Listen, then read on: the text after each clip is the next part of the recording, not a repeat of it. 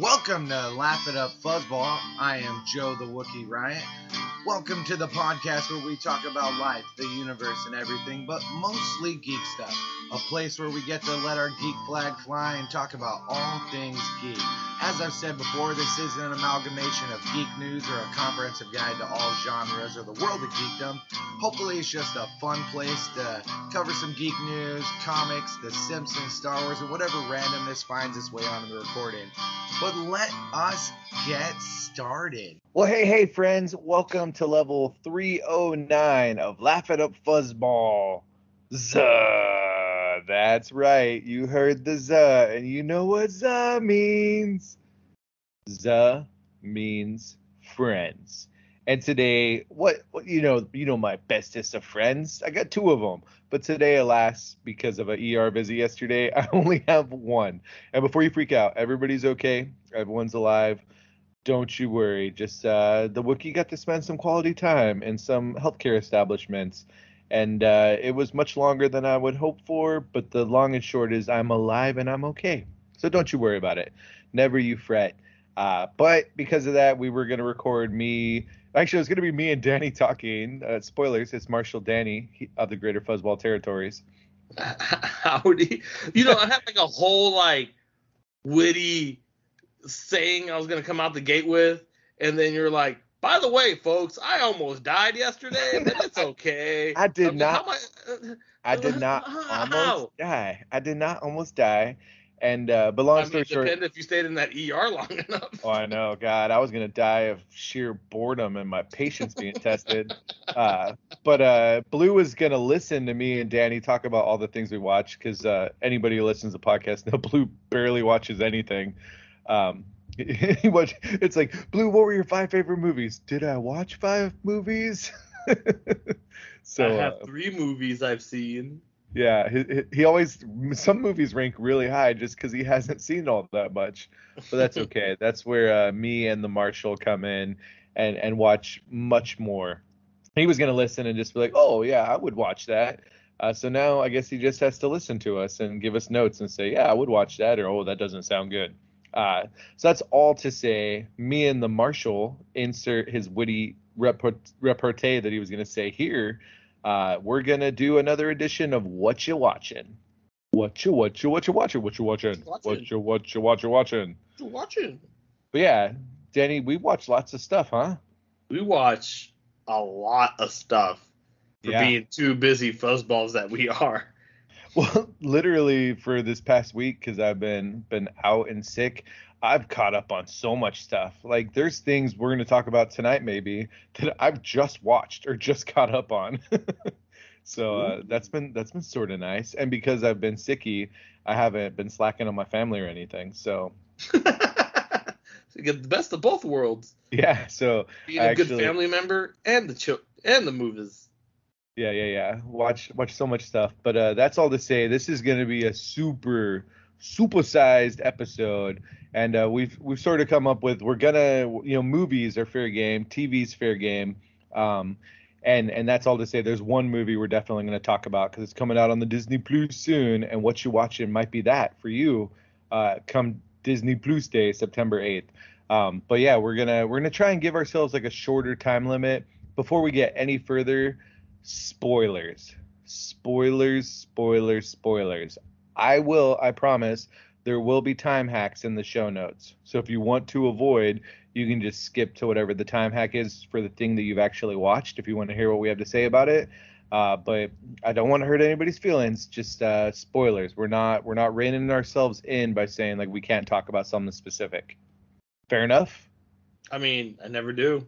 And also I sort of love it when we can have spoilers because we just freer reign of expression and talking. Right. All right. But because there's so much, you saw the title, Prey, Sandman, Miss Marvel, Thor, and more, and literally so much. We're just going to get into it, and because Danny's the guest, what do you want to talk about first, my dear friend?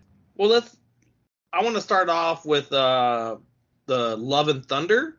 Ooh, yeah. Just, 1, to get it out of the way, and 2, this is probably going to be the most non-spoiler discussion on my end because it is coming out soon, and I want to give the people who are just busy living their adult lives time to watch it, because I get it. It's not easy to take a Thursday to go see these things. Okay, yeah. I mean, people have busy lives, but what are you doing with that busy life if you're not finding time to talk about Thor: Love and Thunder? And plus, it's been a while since I've seen it, so Okay, that's fair. But yeah, it was freaking fun, completely outrageous. The opening scene with Thor was just so bananas.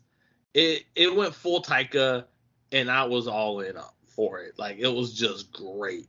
I think they did the storyline of Gore the God Butcher justice. Granted, it was, crammed into a 2-hour movie or so.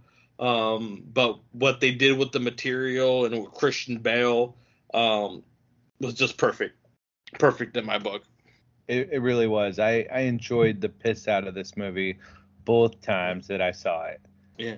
I thought Natalie Portman's Jane Foster or Mighty Thor, because she's not Lady Thor or female Thor.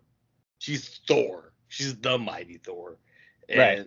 And they, they emphasized that in the movie, and and we all got to introduce back into the band of Valkyrie and Korg and it was great. And the use of kind of the shadows and they added really good horror, spooky elements into this movie to kind of highlight Gore's kind of powers and him using the darkness to intimidate and add fear. It was brilliant. It was really well directed. My only critique is that had too much Guns N' Roses for my taste. You're not a big Guns N' Roses fan, I get it. No, I am not a big Guns N' Roses fan. But if you were, imagine how much better that movie would have been for you. Yeah, because I spent a lot of the time eye rolling. Really, really good. All right, I guess. See, I like GNR, so it was pitch perfect for me. Oh yeah, no, I'm aware I'm on an island on my own on this one, but like, I'm not bitter about it. Like, I've accepted that I don't like GNR, and that's okay. Yeah, that's fair. I mean, you're sort of wrong, but it's okay. it's music. Again, and of all things, like, I get like the subjectivity of movies, but when it comes to music, 100%, I like get that. Like, music is so personal, and because it's like, you know what I mean? Like, with movies, you're getting sound, you're getting visuals, you're getting all sorts of things. Music, it's just music, unless you're going to a live concert, and even then, it's still that those tones and those amplitudes battering your ear holes. So, but like, Taika has a gift of kind of the same way as James Gunn of making music a character in the film. And so his use of GNR was actually really well. It was never inappropriate or kind of just done blatantly to play Guns N' Roses to get you hyped. Like, it really fit the tone and the pacing of the film. Like, before I get off, I'm like, directors that use music well, and I can already think of like 4 or 5 examples. Edgar Wright, James Gunn, Taika Waititi. Even in some ways, Scott Snyder, or not Scott Snyder, the Snyder Cut guy. Zack Snyder. Yeah. Like, even though he only likes to use Leonard Cohen, like. I was gonna think, who's the guy who did the Godfather movies? I can't remember his name. Scorsese. He's really good at using music too. Yeah. But I definitely think that the Taika Waititi has. I mean, freaking Immigrant Song and Ragnarok. Like, holy that moly. was rad. Yeah. He finds these Thor-esque types music, and I appreciate it. Like. And there was some hair metal vibes like in there, and of course that's going to freaking other iterations of Thor, Eric Masterson. But dude, it was freaking great, like beautifully shot. just I don't, nobody phoned it in. And I think the only problem that Thor Love and Thunder has is it's not Ragnarok. You know what I mean? But the problem is we got Ragnarok. I think if Ragnarok didn't exist and the first, Thor you got was Love and Thunder, I I think people would be talking a little bit more about Thor Love and Thunder if You Ragnarok know, didn't exist. but I think yes, they're it's not Ragnarok, but it's not supposed to be Ragnarok. Like it's own different film, I guess if you're trying to compare one to tear one down, like it doesn't it just negatively affects the film because it's just they're different movies. Yeah, they 100% are. Like I don't feel that way. I think they complement each other very well. Yes, in the I guess trilogy, the Taika trilogy that we're getting for Thor, like they I do. hope it's a septology. I don't know. Just keep going. A quindraly. I agree with you. It does complement, and it also like has a progression. But Ragnarok was just so brilliant. But this one, like, it made Ragnarok look tame. Yeah. Like, Love and Thunder was in the wild department. Batshit. But I think that kind of speaks to, Thor's journey, Thor Odinson's journey through his kind of grief and his mental struggles, and as well as Jane and her kind of struggles with her mortality. And like everybody in this movie is trying to deal with some form of depression or grief and overcome that. And I think the wackiness and all that is kind of to complements it. Well, like I was thinking about Thor Love and Thunder like in prep for this, and it's literally like Taika was sitting down and he read the epic Jason Aaron run. I was like, oh, this is good. And then he was like, but what about all the crazy, wild, colorful stuff? Sound like Ringo Starr again. I hate it. But he's like, well, what if we took one and matched it with the other? And yeah, so I don't know. I'll stop doing my bad Taika impression. But literally, he's like, please don't. The Jason Aaron run is great, but what if the crazy, wild, colorful Thor of the 80s and 90s existed in the Jason Aaron run? And like that's not the, you know what I mean? I love the Thor of the Jason Aaron run, but like I think Taika has probably just read so much Thor by this point, as he's like written 2 movies, that he's like, what if it all exists together? So. Yes, Ringo. What if it did all exist together? Hi, I'm Korg, made out of rock. Don't need to be afraid unless you're made out of scissors.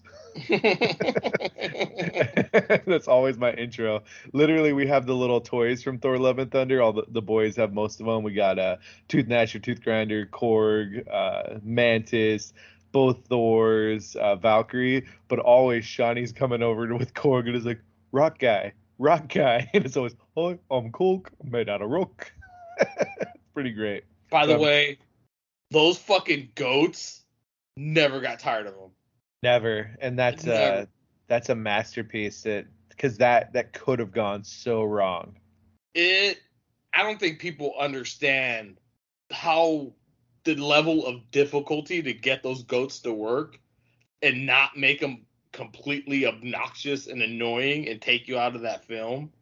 But he uses them so perfectly and just the right amount of comedic timing for them to work. And I love them. They were my favorite part of that whole film. Your favorite part? Yeah, those goats are great. There's not a one time those goats fucking came on and not made me smile. I mean, I agree. I thought the Tooth Gnasher and Tooth Grinder were amazing. I just don't know that they were my favorite. Like they're up there. I really, really enjoyed them. But yeah. I mean, but I think a lot of people like forget that, like, like, oh, Taika, he's so new.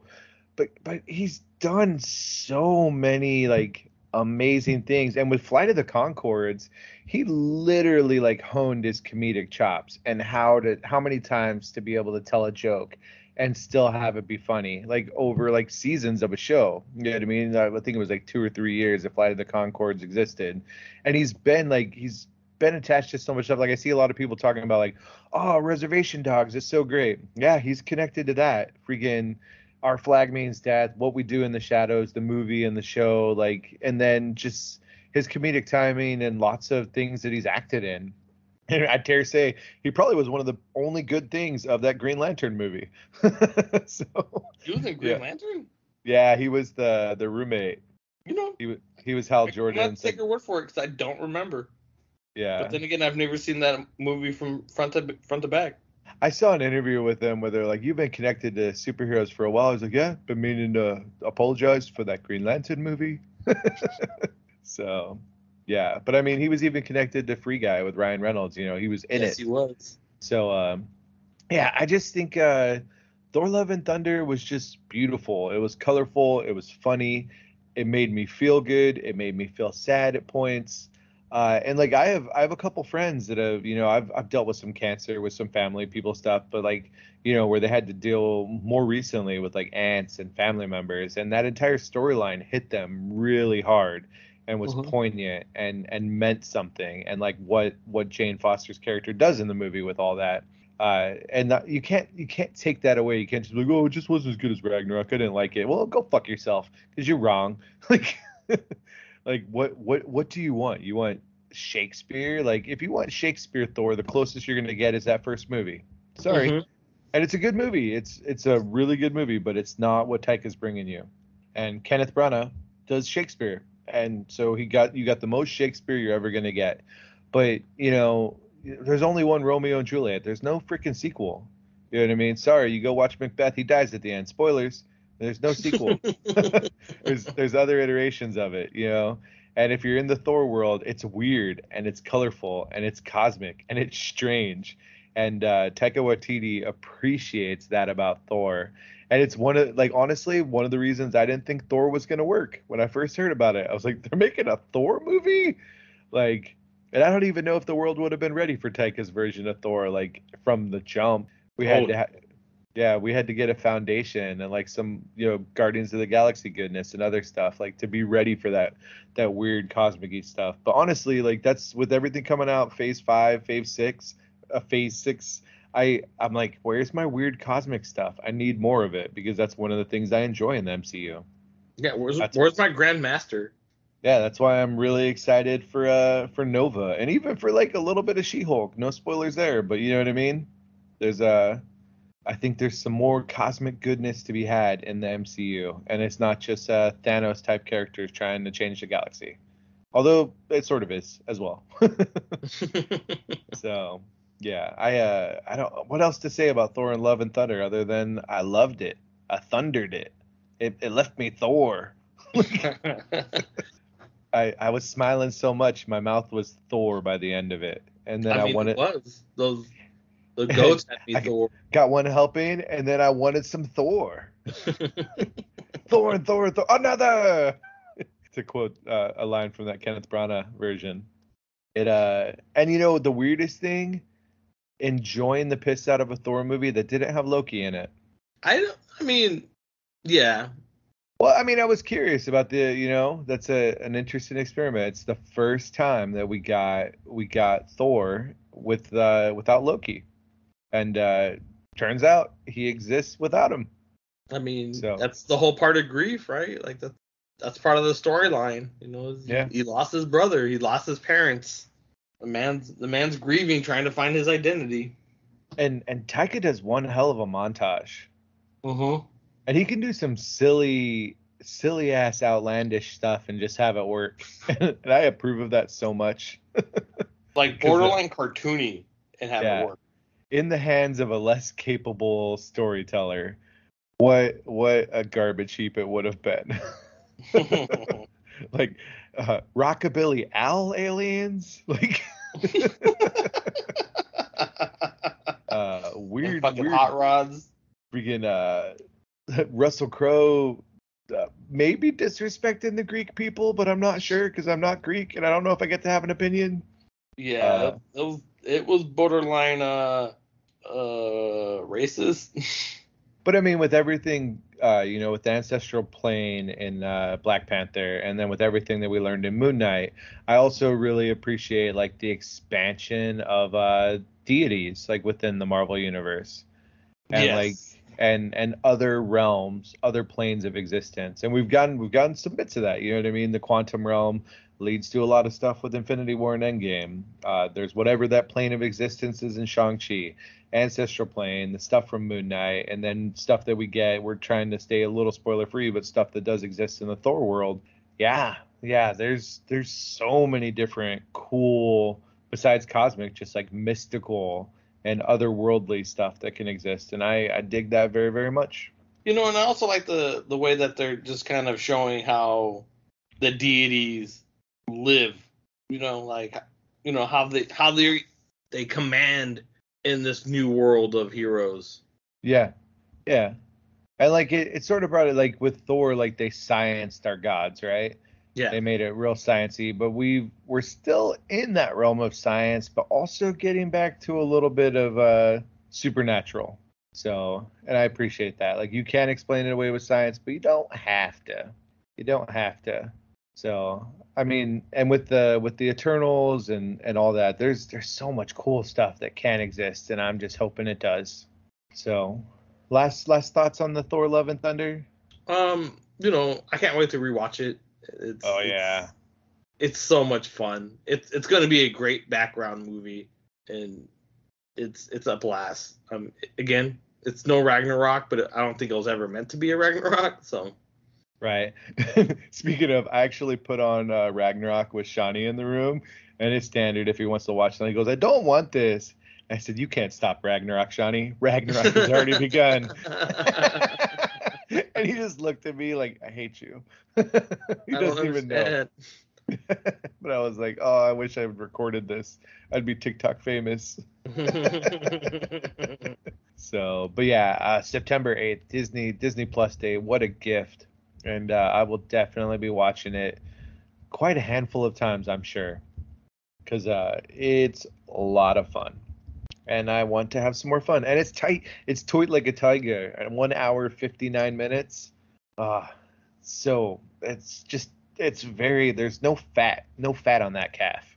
It's just a thin, lean meal to keep your ticker healthy. You know what I mean? Mm-hmm. And it moves, but it spends time where it needs to spend time. And all the portrayals. And yay for Natalie Portman getting to come back. And actually, she was loving it. You could tell. She was in. She got to play an amazing character. Yeah, like she's just not a damsel in distress or a side character. Like she plays a strong, female that's to be reckoned with, even with her mortality. Yeah. If anything, we didn't get as much Tessa Thompson as we wanted, just because you have to competing screen times. But I liked what we got from Valkyrie. I enjoyed it. She's girl boss status. She's pretty great. Yeah. And fantastic. We're all on the same team. Team Jane. Yeah. And I liked what Christian Bale brought to Gore. Was it a little bit different than what I read in the comics? Yep. But that's been the same for other characters. Yep. So, you know what I mean? And it happens in the comics too. But I appreciated the way that they did it. You know what I mean? It's a lot of issues of the comic book to get into like 2 hours, and I appreciated the way they did it. I liked it very much. My friend, I liked it very much because I am Zeus, the head of the gods. Yes, my friend. Yes, give me Thunderbolt. Where's the orgy? Okay. They do throw that word a lot in that movie. Literally, my only critique of that film is I could have done with 2 less mentions of the orgy. So, and if that doesn't titillate you to want to watch it on Disney Plus, I don't know what we're gonna say. So, moving on to the next thing. Yes, sir. All right, and I'm proud of us. We made it in under 20 minutes, and we're on to the next one. What do you want next, Mr. Danny? Oh, well, I picked Thor: Love and Thunder, sir. You go. Well, so let's stay in the House of Marvel and move on to its literal namesake, only with the Ms. in front of it. Let's talk about some Miss Marvel, yeah? Yeah, Let's do All it. right. So, you want me to start, or you want to start, Mr. Danny? You take this one, sir. All right. So, Miss Marvel, 6 episodes. Of course, She-Hulk is going on right now, but this is the newest completed uh, Marvel MCU television show. And man, what a delight. We'll try to stay not as spoilery for this one too, because it has just finished, like, 3 or 4 weeks ago. But man, Aman Vellani as the character, first time we're actually, well, it was the first time. There's been another iteration of getting to meet a superhero's family, but like literally meeting a person's family, and not just their family, their extended family and their friend networks and their community networks and their culture networks, and getting this beautiful interwoven tapestry origin story for a brown girl from New Jersey, and taking a comic that's newer, and taking some liberties, changing some stuff with it, but never changing anything where I was like, oh, I hate that. I was just like, oh, wow, that's cool, because there is the baggage of the Inhumans and the mutants and whatnot, that there's interesting stories and really bad television shows and things like that to contend with. But just giving just like this great, like, you start off with just, brown girl from New Jersey, and at the end of it you have Miss Marvel, who's going to lead right into other MCU shows, other movies, other projects, and just a young cast. I mean, granted, they're probably all 25 and just cast as 16-year-olds. I know that's not completely true, but you know what I mean. But right in that world of Spider-Man: Homecoming, where you're getting believable actors in high school, but and then it's just what to say about it. You get all the stuff in Jersey City, stuff in Pakistan. It's freaking gorgeous and wonderful and lovely. And I pass the mic off to you, Danny. This was a good Spider-Man story. Like, it had all of what made Spider-Man such a great character, of being a relatable teenager in high school, dealing with great power, and having, to deal with a smaller community, right? Your specific community. For diversity, this show is a huge win. And the fact that it hasn't done well is devastating to me. Numbers, view-wise, right? It's one of the least viewed Marvel things out there, and it's one of the best things they've done for Marvel TV. Like, the show's so much fun. It's so innocent. It's probably the most family-friendly show that Marvel has done. The first 2 episodes were just fantastic. There are some episodes in the middle that kind of were weirdly paced and it was weird. They could have been done better, but the finish, they landed that finish. And I know I've been on record, and Blue's been on record, about stretchy powers and how much they suck. And so I'm pleased as punch that they redefined her powers, but without taking away her powers. Right. If that makes sense. Yeah. I think them dealing with more of the alien / mystical / kind of ancestral stuff. It's kind of in tune what Marvel's kind of telling right now with this new phase or section or half or whatever we're calling this saga portion. I can't wait to get more Kamala Khan. She's gonna play such a big part in the street level Marvel universe. She's essentially the new Peter Parker, since Peter Parker is back at Sony, and they don't need Spider-Man anymore because they have Kamala Khan, and she's gonna bring that innocence and that wholeheartedness that grounds the viewer, right? She's gonna be us in the Avengers or whatever they tell. So yeah, no, it's great. The stuff in Pakistan was wonderful. They really just let it be Pakistani, Indian, Muslim, and it was okay. It was actually refreshing because we all got invited to through a window to see these cultures and just kind of learn something new, especially the stuff in the mosques, especially when they're dealing with damage control and kind of how they learned how to work or handle government agencies kind of pushing their boundaries or stepping over the line. Right. And you kind of just have to do that because of socially, economically, and religiously you are on the religious totem pole in this country.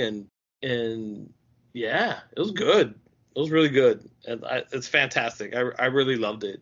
Yeah, I love that they handle like some real interesting like social issues, and I don't want to say with kid gloves because it's right there in your face, but they just find a way to like at the last minute pull the punch. You know what I mean? Where you still feel it. You're like, oh, that was like right in my cheek, man. This stung a little, but like it wasn't a full fledged like punch to the face, so you don't have to get angry about it. You're just like, okay, I see Marvel, like.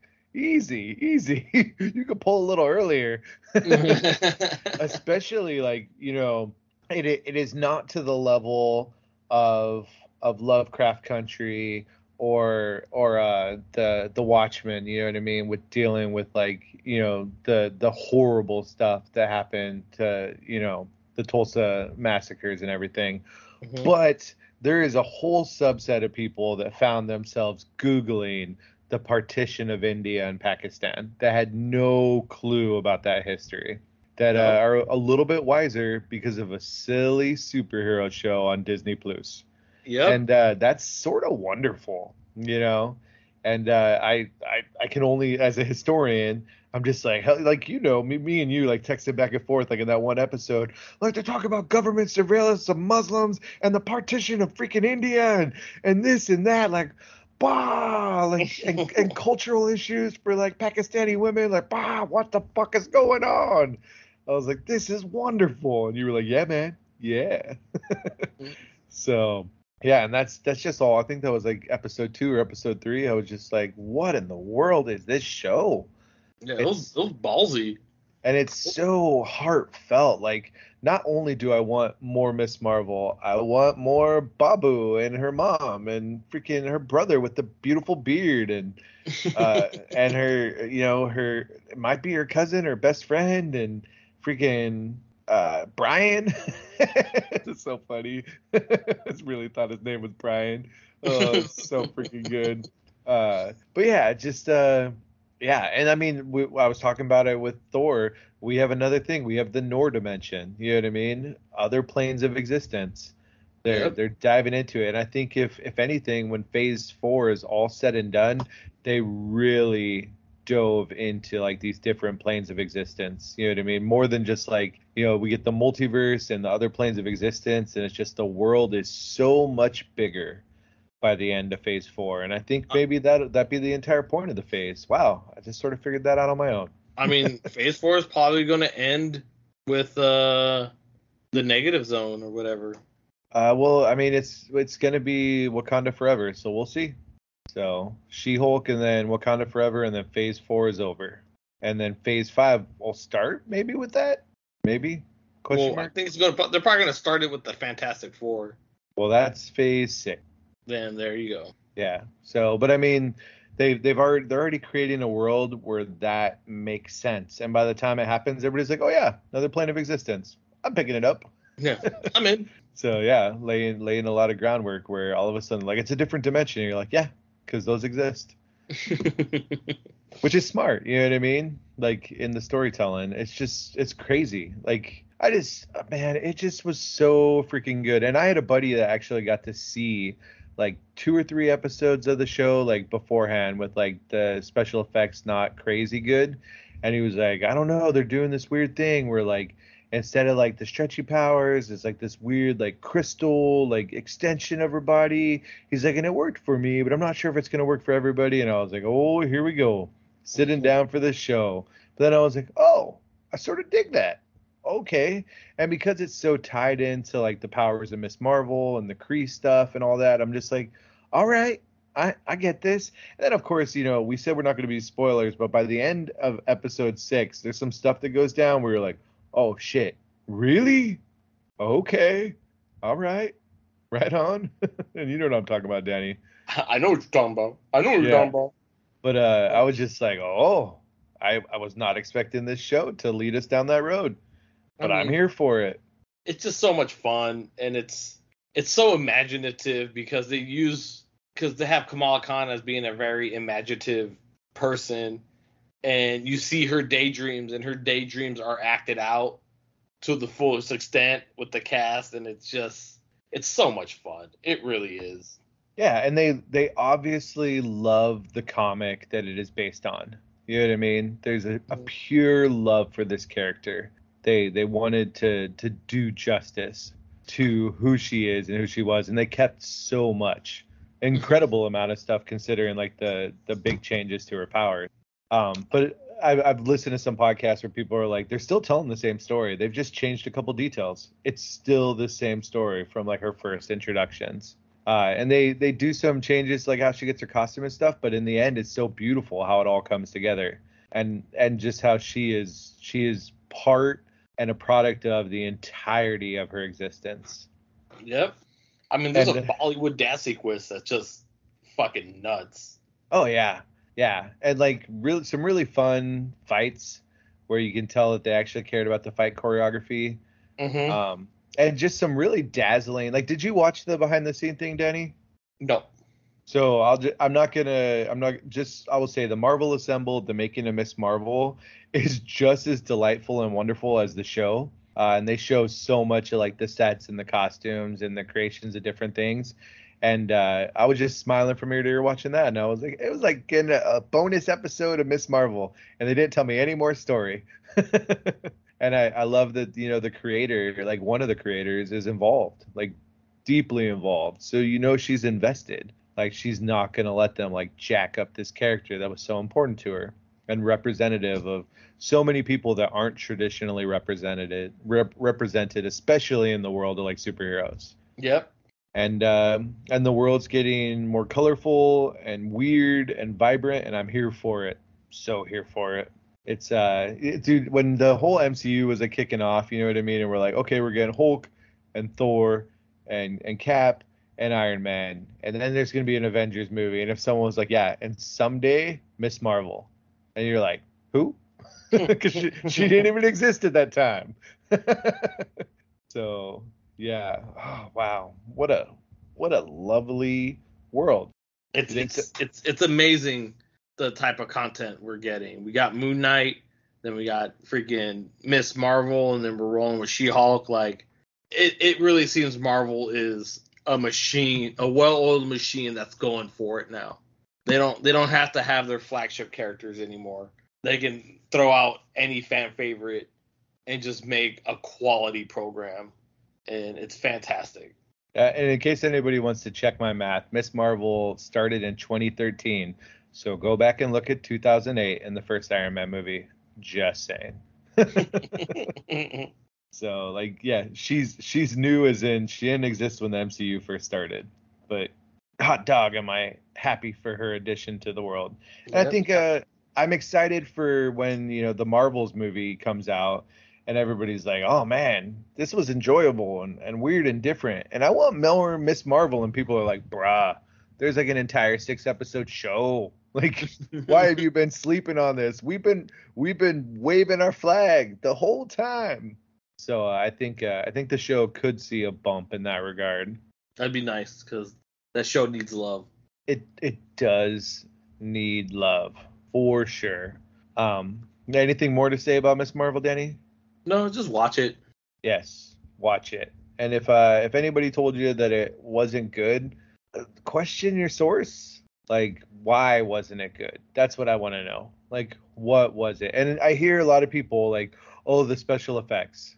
Okay, like, so what are you watching that has good special effects? Please tell me, because not good special effects. What are you watching that has realistic, like, life imitating special effects? where like Right. you cannot tell the difference between special effects and reality. I think like that I like the CGI because it just has, we've seen so much Marvel stuff, like it's just par for the universe, you know what I mean? I think they still have some of the best CGI out there. Yeah, I agree.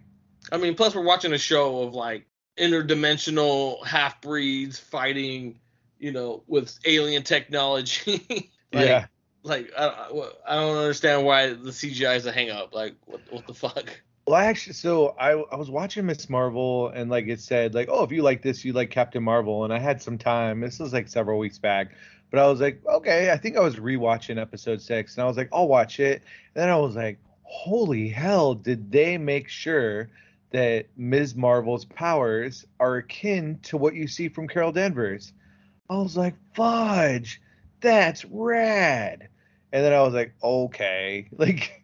You know what I mean? Like when they care that much, like yes, with a little bit bigger budget and they know that it's going to be on a giant screen, so they have to fill in some of those gaps. Like absolutely, like you know what I mean? There's more money put into the motion pictures, but also like this stuff's expensive. So if you want like that quality, then you're gonna have to pay like 2 to 3 times as much for your streaming service. You know what I mean? There has to be a bar for them. You know, they can only spend so much. Or And, just have more people watch it, and then they'll spend the more money on it. Yeah, I lots of money was spent on that show. It was pretty, and she's such a fangirl. Oh, I love it. Like it like justifies like so much of my life.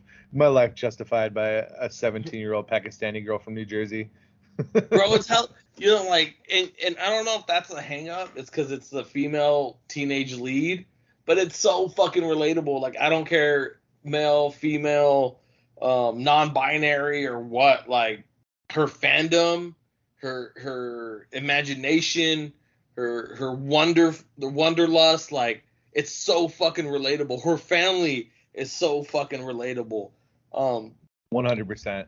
Like I could see myself I saw myself in Kamala, regardless of her gender and her religious background. Like there were so many similarities. Like she's a great character and a fantastic actress. A fantastress. A fantastress. A fantastress? Yeah. New word, fantastress. Fantastress. I mean, honestly, like when people like really get down on the show, it leads me to wonder like what their true worldview is. Because I'm like, okay, is it the fact that she's female? Is it the fact that she's Pakistani? Is it the fact that she's Muslim? Like, are all these the reasons that you're not into this? And just like, bro, look around at the world. You know what I mean? Like, it's much more vibrant and colorful than one closed off view. And I guess I'll just leave it at that. It's if you're not enjoying it and you're just like, not in my multiverse, okay. Well, your multiverse is a lot more drab than it needs to be. So, and if you like Spider-Man, you'll enjoy this 100%. If you like Spider-Man, there's no reason why you wouldn't like Miss Marvel. Right. Absolutely no reason. It's basically the same character, but with living parents. And no spider bites. I mean, you don't know that. Spiders are a real reclusive bunch. You might think you got a pimple. Norse spiders. Maybe. All right. I think we did a good job. Rad. Yes. Rad. All right. That's good. Yeah, good. we came right in at the 20-minute mark too. The buzzer just went off, so I'm proud of ourselves. All right, Danny, what you got next? Oh, I guess let's. I know it just started, but I mean, let's just finish off Marvel with She-Hulk. It's only been 2 episodes.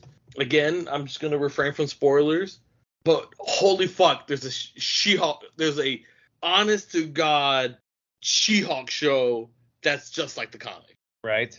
It's fantastic. And Tatiana Maslany, if you are familiar with Orphan Black, or a fan like I was of Orphan Black, like she just has so much charisma, so much charm.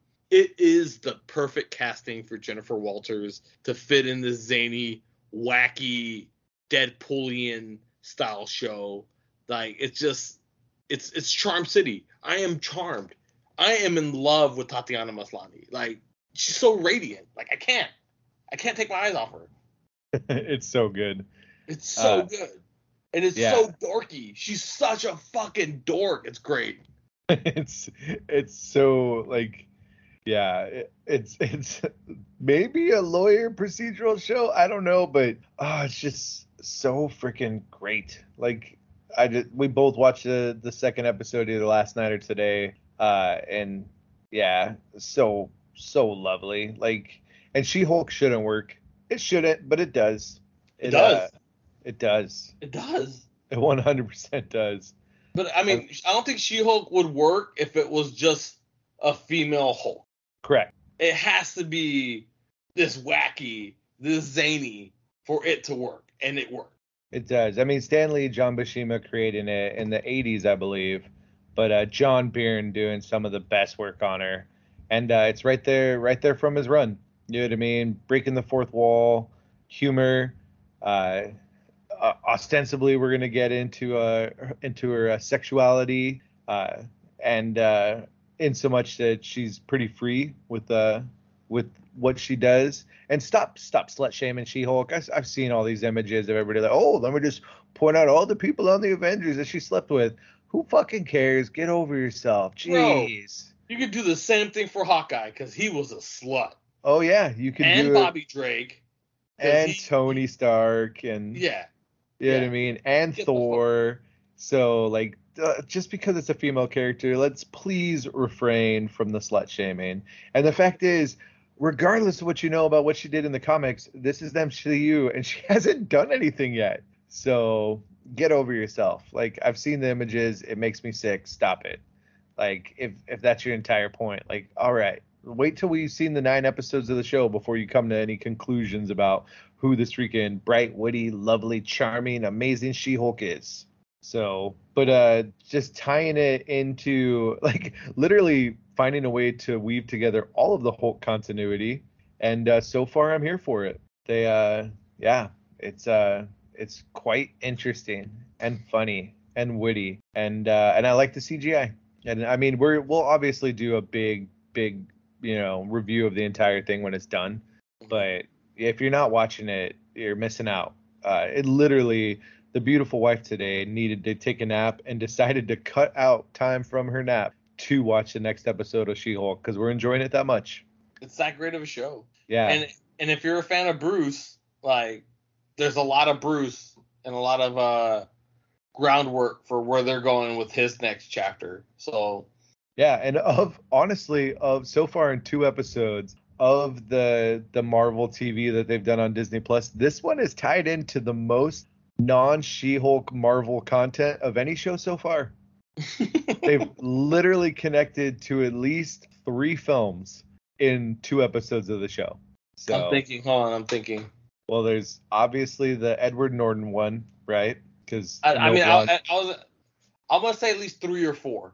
At least 3. Yeah. I'm gonna say 4. Okay. But we can chat out. We can chat after, like, because I don't want to spoil it. Yeah. But that's what we're just saying. Like, you know what I mean? You're like, oh, none of these shows connect to anything. Not gonna be one of your hangups when it comes to She-Hulk. Oh no, there's repercussions. There's consequences and repercussions in this motherfucker. And oh yeah, it's definitely 4 because of one thing. Okay. Yeah. We'll talk about afterwards. Yeah. Right on. All right, cool beans. But that's enough She-Hulk, I think, before we run the risk of spoiling anything, right? Yes. It's really good. You should watch it. Man, I like it. Literally, it's so good. I'm like, darn it, I have to wait a week for another one, and I feel that about all of them. I get it. You're like, you say that about all of them. Yes, but I really mean it this time. I don't, and I can say I'm with you on that one. Well, I mean, like, yeah, of all the Marvel TVs, I want the next episode, but like, this is one where I'm like, man, it might just be worth like waiting and binging the whole thing, because then you don't have to wait for the next zany, lighthearted amazingness, you know? I just think that the tone and the pacing and just how fun this show is, I think binging it would be a blast, and it would go so quick. Yeah. It would move so quickly, just on to the next one. Well, I mean, I can already say, like, I've rewatched like both episodes, like really close to the watch of the first one, just because I wanted to enjoy more. And I'm going to say right now, these episodes have already felt like 30-minute episodes. Yeah. They don't feel like 1 hour. Okay. Well, I think that's by design, right? Because it's supposed to be like a sitcom-y. I don't know what it's supposed to be like, but it's fucking the pacing in it. It's just so much. It's so fun and just so entertaining that it just moves quickly. Yeah, yeah, it's really really freaking good. Watch it, friends. That's what we have to say. Watch it. So is it going on to me next? Yes, sir. All right. So since we're doing like the non-spoiler and just talking about stuff real quick, I just want to say I watched the very first episode of House of the Dragon. So here's what I will say. Before the show's coming out, you're like, "Oh, it's that Game of Thrones world. Like I've got some feelings about it. Bugga bugga bugga. But they're promising dragons." It's okay. You can say it's me. It's okay. I'm not ashamed. No, well, and they're promising 10 dragons. Is it when I return to this world, is it going to work? And so far, one episode in, it's working for me. Dragons right on Front Street, and characters that I don't know if they're good, don't know if they're bad. I think they're all bad. They're probably all good. I don't know. There's been a big shocking moment that, wow, I don't know if I needed it, but I got it. That's sort of the same idea as like the Red Wedding. Like I don't know that I ever needed that in my life, but I got it. But I'm interested in the world. I want to see the Targaryen like civil war. I want to see dragons fighting. I want to see all this like rivalry in King's Landing. And so far the seeds have been sown for it, and I enjoyed it. I've watched it twice, although I will say the scene that was really shocking to me, fast forwarded through it because I couldn't do that to myself again. That's a one-time viewing, I think. Really?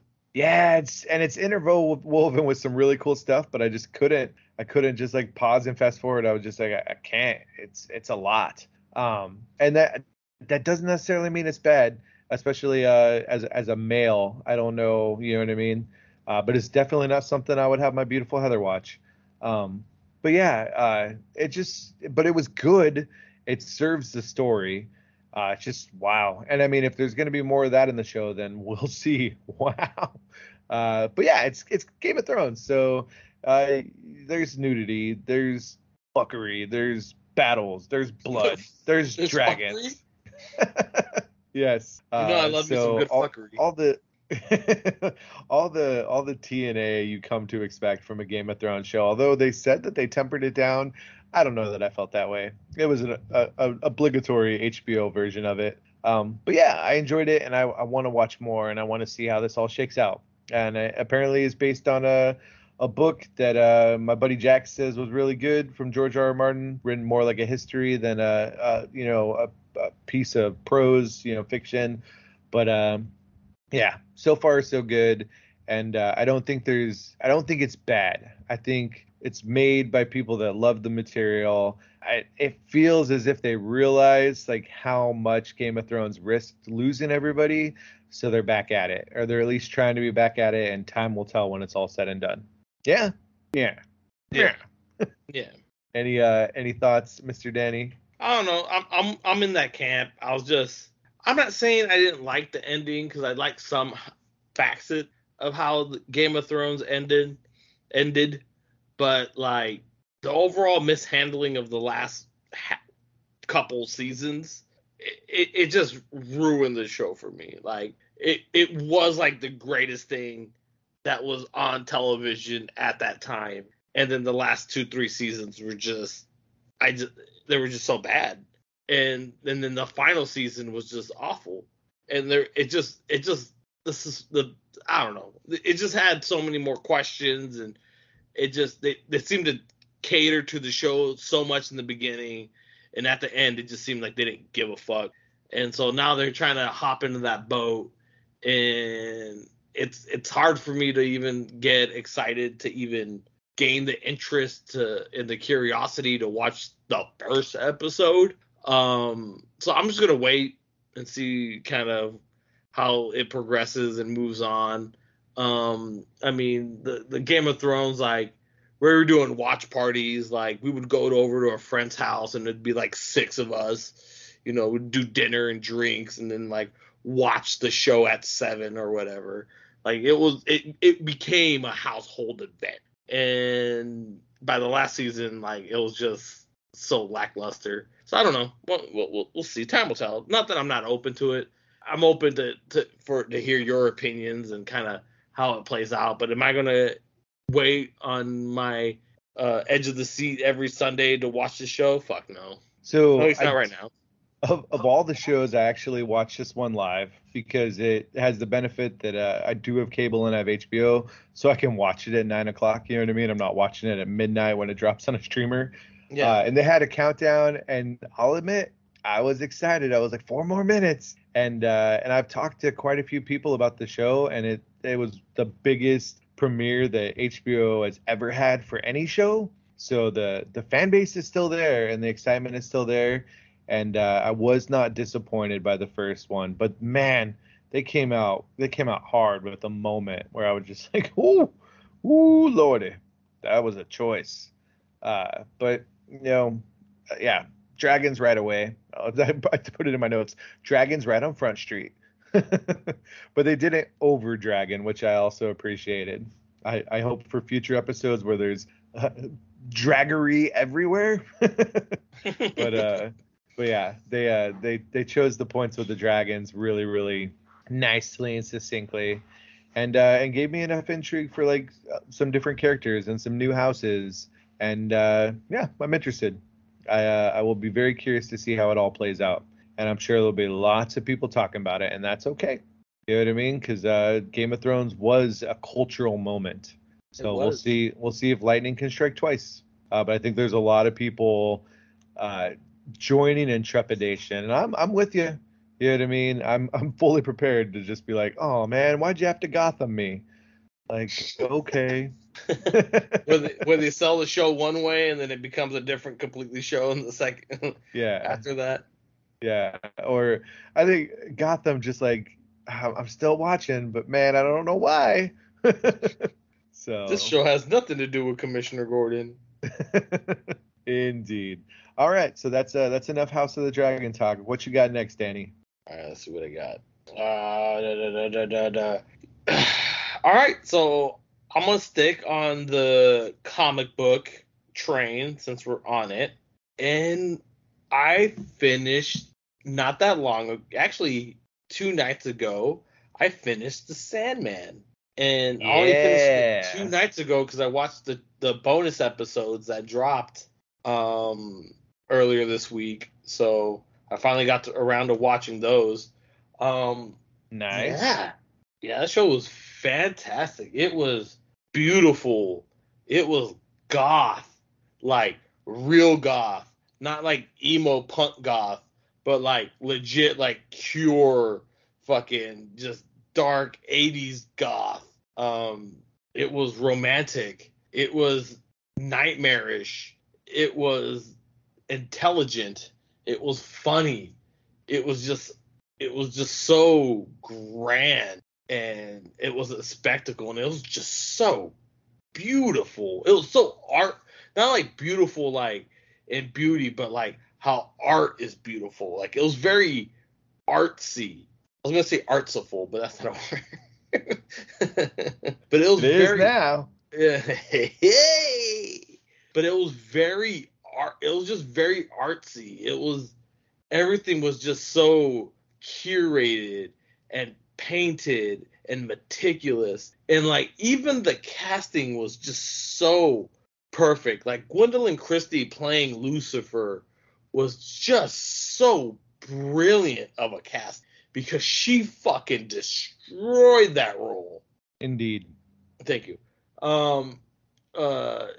Olivia Colman as Joanna Constantine, perfect for that role. Just, I get it, they did a gender swap forever legal or whatever reason they did it for, but like she just was the perfect Constantine, whether it be John or Joanna. She just nailed it down, like completely believable. Her Constantine was really good. Whatever. No, it's just Neil Gaiman came out and made a big point of it, and I'm like, okay, I'm gonna start saying Constantine. I just made some artsiful. So, Morpheus was just, he looked straight out of a fucking panel. Like, yeah, what a hard character to bring to life, and they did such a good job. but the actor was just the Yeah, Tom Sturridge, somberness. so good. You know, just his tone and his acting, and like when he got angry, you felt that anger. Like it was so Shakespearean of an experience. Like it was so well done. It was just, it's such a beautiful. It's so tragic, but tragic in an artful way where it's beautiful. And yeah, the short time we have with death in that episode, man, was that fucking rough watching people dealing with dying and the mortality, and like it's just woo, man. Well, yeah, Man. like right in the middle of the series with episode 5, 24/7, and then episode 6, The Sound of Her Wings. Two of the best episodes of the entire show. Oh, my favorite episode was the one with the man that never dies. Yeah, that's The Sound of Her Wings. What was it? Which, by the way, I know we're not doing spoilers, but fuck that. That bet is bullshit, right? Because if I got to live forever, being 35 or whatever the fuck, like, yeah, I'm never gonna want to fucking die. Like, I get to be fucking young for the rest of my fucking life. I get to enjoy life. Like if I aged forever, like that's a whole different conversation. Of course I want to fucking die eventually as my body fails me, 80 years into this fucking contract. Yeah. I'm not making it to fucking 1580s, let alone the fucking 1980s in this arrangement if I just kept fucking aging. But that's neither here nor there. I was just, when he said he was gonna live forever, I was just like, oh, he's gonna want to die soon. But no, you got to stay the same age. I was like, that's some bullshit. No, is that something that never occurred to you watching that? No, I get it, but like, not everybody's gonna feel that way. Like, you get enough tragedy and you may just want to be done. I don't know. So, but basically, like they take Sandman 1 through 18, issues 1 through 18, and they turn it into a season. Dreams and Soliloquies, right? Is that first collection, that first trade paperback? And wow, like we saw the pictures, we saw that it looked pretty, we saw the casting, but like the proof is in the pudding. Once you're like, ooh, vanilla, chocolate, ooh, tapioca. And what a delicious pudding it was. And you can have your pudding because you got some meat. Like it's so it's crazy. And like the cast of it, there's like the main cast, but then like if you go on a cast list like with co-stars and recurring and guests, it's just so many freaking, I mean, Luke Skywalker was in this dadgum show. He's the voice of Mervyn Pumpkinhead. He wasn't in it enough. Well, hopefully we get more seasons, although even though it's done great worldwide, there's been no announcement of a second season, and that makes no freaking sense to me whatsoever. I mean, Netflix isn't one to really renew shows. It makes me sad because it's so freaking good. Honestly, multiple seasons of a show is very rare for Netflix. They usually give it a second season. But you're right. With the views and where it's ranking, the fact that they haven't already announced a season 2, like, it's a shame. And it's crazy because like this is a project that's been in development for fucking decades. You would hear ramblings and castings and like, Jason Gordon-Levitt and all this other stuff. But I feel like this was the time for it. The cast was the time for it. Like, this was the right moment in history where we would get an honest, genuine interpretation of these stories. Yeah. And like a comic that was woke before woke was even a word. Yeah, there's some fucking, man, they talk about some stuff in this that's outrageous. That diner scene was fucking nuts. The Serial Con was fucking nuts. The episode with Calliope was fucking nuts. And man, that was a good episode. Oh man, it was a good episode. That cat one was fucking tragic. Oh my god, this show is good at making you emotional, man. That's all I can tell you. The 9 of 1,000 Cats I probably could have done in a different format. It felt sort of rushed and not so great to me, but the story's so good I can forgive it. But I like the anthology aspect of it, where they can do an episode in a completely different style, whether it be for time or whether it be for like cost saving or whatever it is, reasons that they had to do it. But since they're kind of anthology stories, the fact that they did it that way, like I love it. I love anthologies. So I think it just stood out because it's the only one that looks different at this point. And I don't need an Animatrix for the Sandman. I'm okay with it being live action and like one style, but we'll see if they get a second season. How do you do an episode about cats with real cats? Like, well, you don't. It's such. If you want the superior version of that story, read the fucking comic. You know what I mean? Well, excuse me, Mr. fucking literary over here. No, but it's not literary because the comic is the pictures right in front of you too. I just I don't know. I have to watch it again, but I sort of was like, meh, okay. Like riding so high as I was on the 10 episodes, if it wasn't bookended by the Calliope portion, I probably would have been like, I could have done without it. But I mean, it's such an interesting story, and everybody's like, how the heck could they do this in live action? And I wish they'd tried. You know what I mean? So, and yes, I realize it's hard and CGI and it's probably expensive, but if you can't do it in live action, then just don't, because it still exists in the comics. You know what I mean? That story doesn't bring anything extra to the world of the Sandman. It's just a story. Whereas you got more for the Calliope story. You know what I mean? It brought in the world. It brought in the backstory. So I don't know. That's just sort of where I stood on it. But it wasn't horrible. It just was. It's like if I was going to give you one critique of the entire Sandman, I could have done without that House of a Thousand Cats version. That's just me. Okay. Yeah. But I mean, the rest of it, wow, so crazy. Literally like 2 storylines compounded into one season. Like 1 through 5 is one big story with what goes on with Dream and you know the people of Earth and blah blah blah. And then the second one is the Dollhouse story, you know, which is also really really interesting. And you feel the change between it.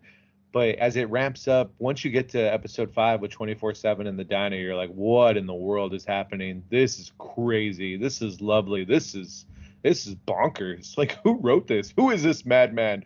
And he turns out he's like a really, really nice British man. I mean, don't turn your back on him, but he by all accounts is a really, really dear, sweet British man. And then, but you know, once you get 24/7, then that can lead you right into everything that goes down with the Dollhouse and the serial convention and all that. And then, you know, before they get into all of that, you get just that lovely, lovely, you know, On the Sound of Her Wings, and also the story of the deal with the guy. I think I wrote down somewhere which comics that was that did it. It was Sandman number 8 and Sandman number 13. So it's The Sound of Her Wings and Men of Good Fortune. So they took 2 stories, they put together, and wow, that episode, it better win some Emmys. That's all I'm saying. It's it was blown away. And I know I don't want to spoil it too bad, but I said, like, Danny, like, what the F? Not even a warning? Oh God. That's the beauty and tragedy of death, bro. But yeah, Kirby Hal Baptiste's death, like, I get it. I get death in the Sandman comics and how like iconic that character and her look is, but man, it was so good. She just, yeah, it's okay because she brought so much to it. And you know, that's your first introduction, you know, to the Endless, really, because until that point it's just Dream. So, you know, once you meet her, you're like, I have to meet more people. And spoiler, they're not all as great or kind and loving as Death, which is a weird thing to say. I mean, fucking Desire. What a great casting for Desire. Indeed. Yeah. I mean, if I had one complaint, I guess I don't really care much for Despair. Okay. Like in the comics period, or? No, in the show. Okay. I was just like, eh. I liked the Fates and all the Fates were good. Yeah. And Cain and Abel. I never thought we would see live action Cain and Abel. You know what I mean? I mean, Like, Cain and my Abel first- were fucking. They reminded me a lot of the aunts from Sabrina. Okay. But they're great. They're funny, and I like the fact that since they were real, they weren't really like within control of Morpheus. Yeah, and I love that they were two Middle Eastern men. You know what I mean? Yes. It's so freaking like, yes, let's be true that if there is a possibility that they are the biblical Cain and Abel, make them look like what they would have looked like. But yeah, and I mean, for me, because I'm such a Swamp Thing guy, like Cain and Abel pop up in those comics. I just wow, what a world, what a weird, lovely world that we get to live in with this entertainment. Yep. It made me very, very happy inside. And yeah, just guys, if you haven't watched it on Netflix, just do yourself the favor, like carve out little sections of time, even if you just watch one episode every other day. Then you've got yourself 2 weeks of some enjoyable entertainment. For real. And You're doing yourself a disservice by not watching such. I mean, not even a comic book property, but just a piece of real cinematic art. Well, so much like Neil Gaiman stuff is so like literature. You know what I mean? It falls right in there from the stuff he did with Gods, and then with that, and he just is an amazing writer. And the fact that some of his stuff wasn't just novels and is these lovely comics, it's just amazing. The more of his work adapted, please and thank you. Like Angels and Demons. He's just just an amazing writer, and you'd be hard pressed to find something that he's done that just sucks. Like, in fact, I'd probably say you were wrong if you were just like, but like the movie Coraline, if you like that, thank you, Neil Gaiman. Good Omens, American Gods, like Sandman, so much, so much. Also good. Yeah, it's just crazy. He's done stuff with Norse mythology and. Oh, wow. What immensely talented and by all accounts, very, very nice. Maybe a little twisted in the brain when he's writing, but or maybe he's imprisoned to muse. We don't know. Maybe he's telling us all along that that's where it comes from, because he does some really different work. But yeah, it's good stuff. And you should watch it. And if watch it. If you've heard anybody say like, "Oh, it's a woke agenda," forget those people. It's not. Are there many different versions of people and authentic identities? Yes, because that is representative of the world we live in. Yes. But yeah, if you like Constantine, won't disappoint. You like the World of the Sandman already? I'm telling you, like that book on tape. It's not books on tape. I'm so old. The Cliff Notes. I mean, they did the Audible. The Audible. Apparently, it's really, really good. I haven't listened to it, and the voices are really, really good. But they did a worthy companion, and it's not the comics because it's an adaptation, but it's an adaptation hand adapted by the creator. So if you're like, this isn't Sandman, Neil Gaiman says it is. So, like, the creator says it is, so it is. And I can't believe, like, it's so good. I can't wait for Blue to hopefully watch this someday and have opinions on it. Ooh, because he has opinions. He does, but I think like this literally was made for Blue. Really? Like, yeah, I really think so. I know he likes the World of the Sandman, and yeah, it's just some quality. Does it start a little slow? Maybe, if you don't know the source material. But honestly, a lot of people will tell you like the first like collection of stories is not like, you shouldn't read that and decide if you're going to keep going with Sandman. You should just keep going. Because a lot of people don't really dig, like, if you just hand them those first like 12 issues, you're like, here you go, like, okay, thanks, that was fine, I'm done. It's like, no, you got to keep going. Oh my God, there's so much stuff. And even Neil Gaiman himself has said he didn't even find his voice for the Sandman until he started doing the anthology stories. So, but they found a way to take something that some people think is boring and make a beautiful freaking show out of it. And that's saying something. I mean, yeah, it started off slow, but I think it really sets the tone for the show. Like, I didn't think it'll slow as a negative. Like, it's establishing a story, and anytime you establish a story, it's gonna take a slow walk because you need to kind of get there before you run. Yeah, yeah. I thought it built up, and once it set its feet firmly in the ground, man, did it fly? Really, really good. Anything more to say on it, Danny? No, sir. All right, so that goes to me with something next. Yes, sir. All right, so I guess what we can talk about next is Westworld Season 4. Okay. So I don't want to spoil it, but I think Danny always makes me laugh because every time we're watching Westworld together and talking about it, he's always like, this show's too smart for me. I don't think you give yourself enough credit, Danny, because you're a really, really smart human being. That said, holy gamoly bajoli, did they find a way at the end where Danny's like, what's going on? And I'm like, I don't know. I'm not quite sure. I feel like I missed something big in the reveal because I was just like, was I not paying attention? Like, did I miss something? Like, I don't. There's like a complete jump in it where I'm just like, I don't know if this is a setup for the last season that they're probably going to do, because it feels like if there's the next season, it's probably going to be the last one, because it just did not tie in at all with this season 4, at least to me. So, like, yeah, I have no idea, bro. I've gone back and rewatched the final episode, and I can tell you, I don't think we missed anything. I think there's a lot of mystery, and I think that is purposeful and 100% has to do with what their plans are for season 5. What I will say is in season 4, you wonder, so you get, your first season, human-based hosts, all the stuff with the hosts and them, like, trying to figure out their own autonomy and their existence. Season 2 gets even deeper into that, and the mystery expounds, and you find out more for, like, the creators and whatnot, and you start getting a little bit of time jump stuff. Well, you got that in the first season too. Season 3 is what happens when the hosts are trying to get their revenge in the real world.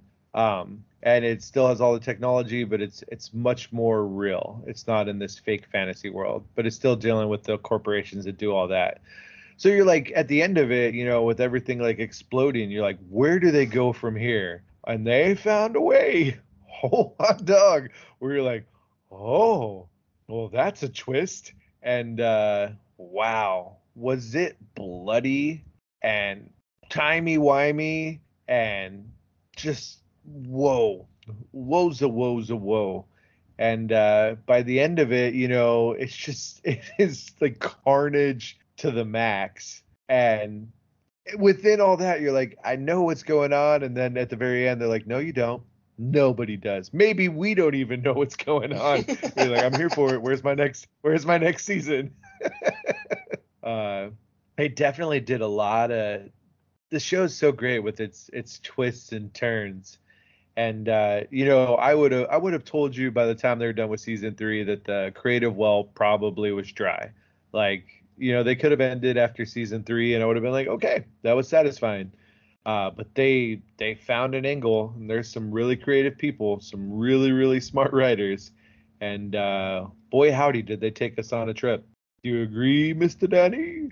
Like, yeah, they took us on the trip, because I felt like this season, even though it really wasn't set as a Western, was the most compatible to season 1, in the sense that there was time jumps and stories that were being told non-chronologically that matched up with the style of season 1, where you're just like, I don't know if this is the past, I don't know if this is the future, or if this isn't even happening in the reality.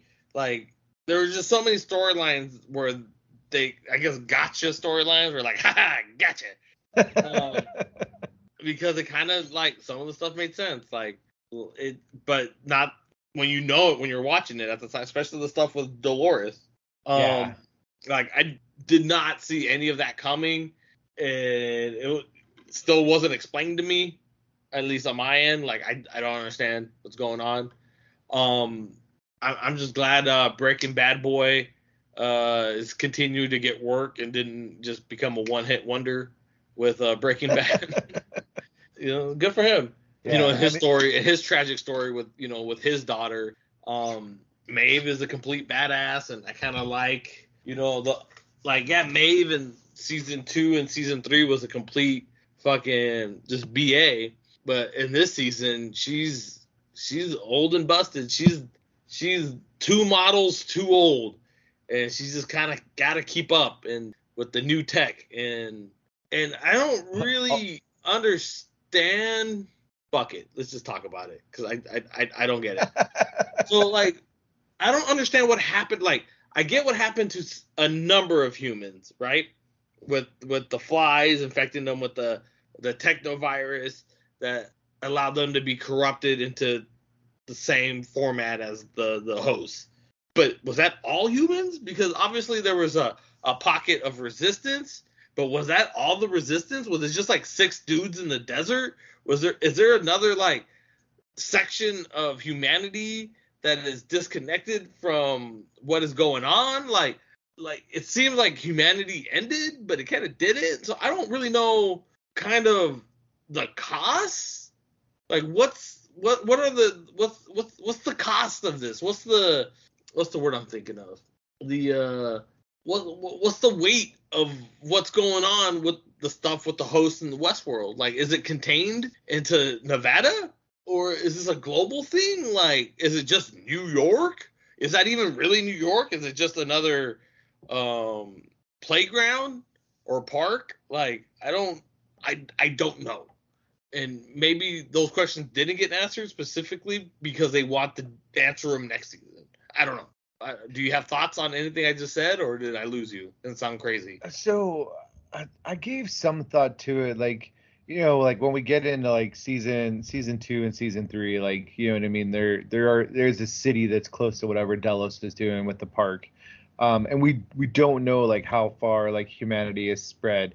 I got the idea that either humanity is all conglomerated into this area based on whatever has happened in the world, or this is going on a global scale and we're just seeing the effects of one city. I don't know what Tessa Thompson's character did to humanity with the technovirus. It's entirely possible that she infected the world, and then this is just her game, so to speak, is this city. This is all she's allowed to live. I don't think there's many outliers. I don't think they're this huge unified front. I think that they are just this hard scrabble group, several dozens, and they're just trying to figure it out. And because everything's on this scale with whatever's going on, they're just trying to figure it out, and trying to rescue people as they can and just get along. I know at the end of season 3, there's a whole lot of big splody stuff. So maybe that's what happened to humanity.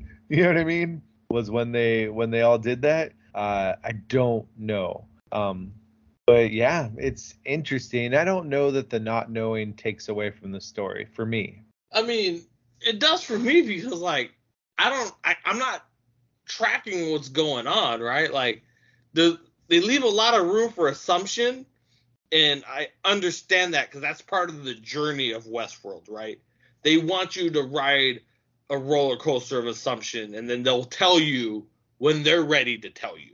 And that's how it's been for 4 seasons. So right. If you're watching Westworld, you're buying a ticket to not know what the fuck is going on. Oh, it's such a lovely way. Yeah.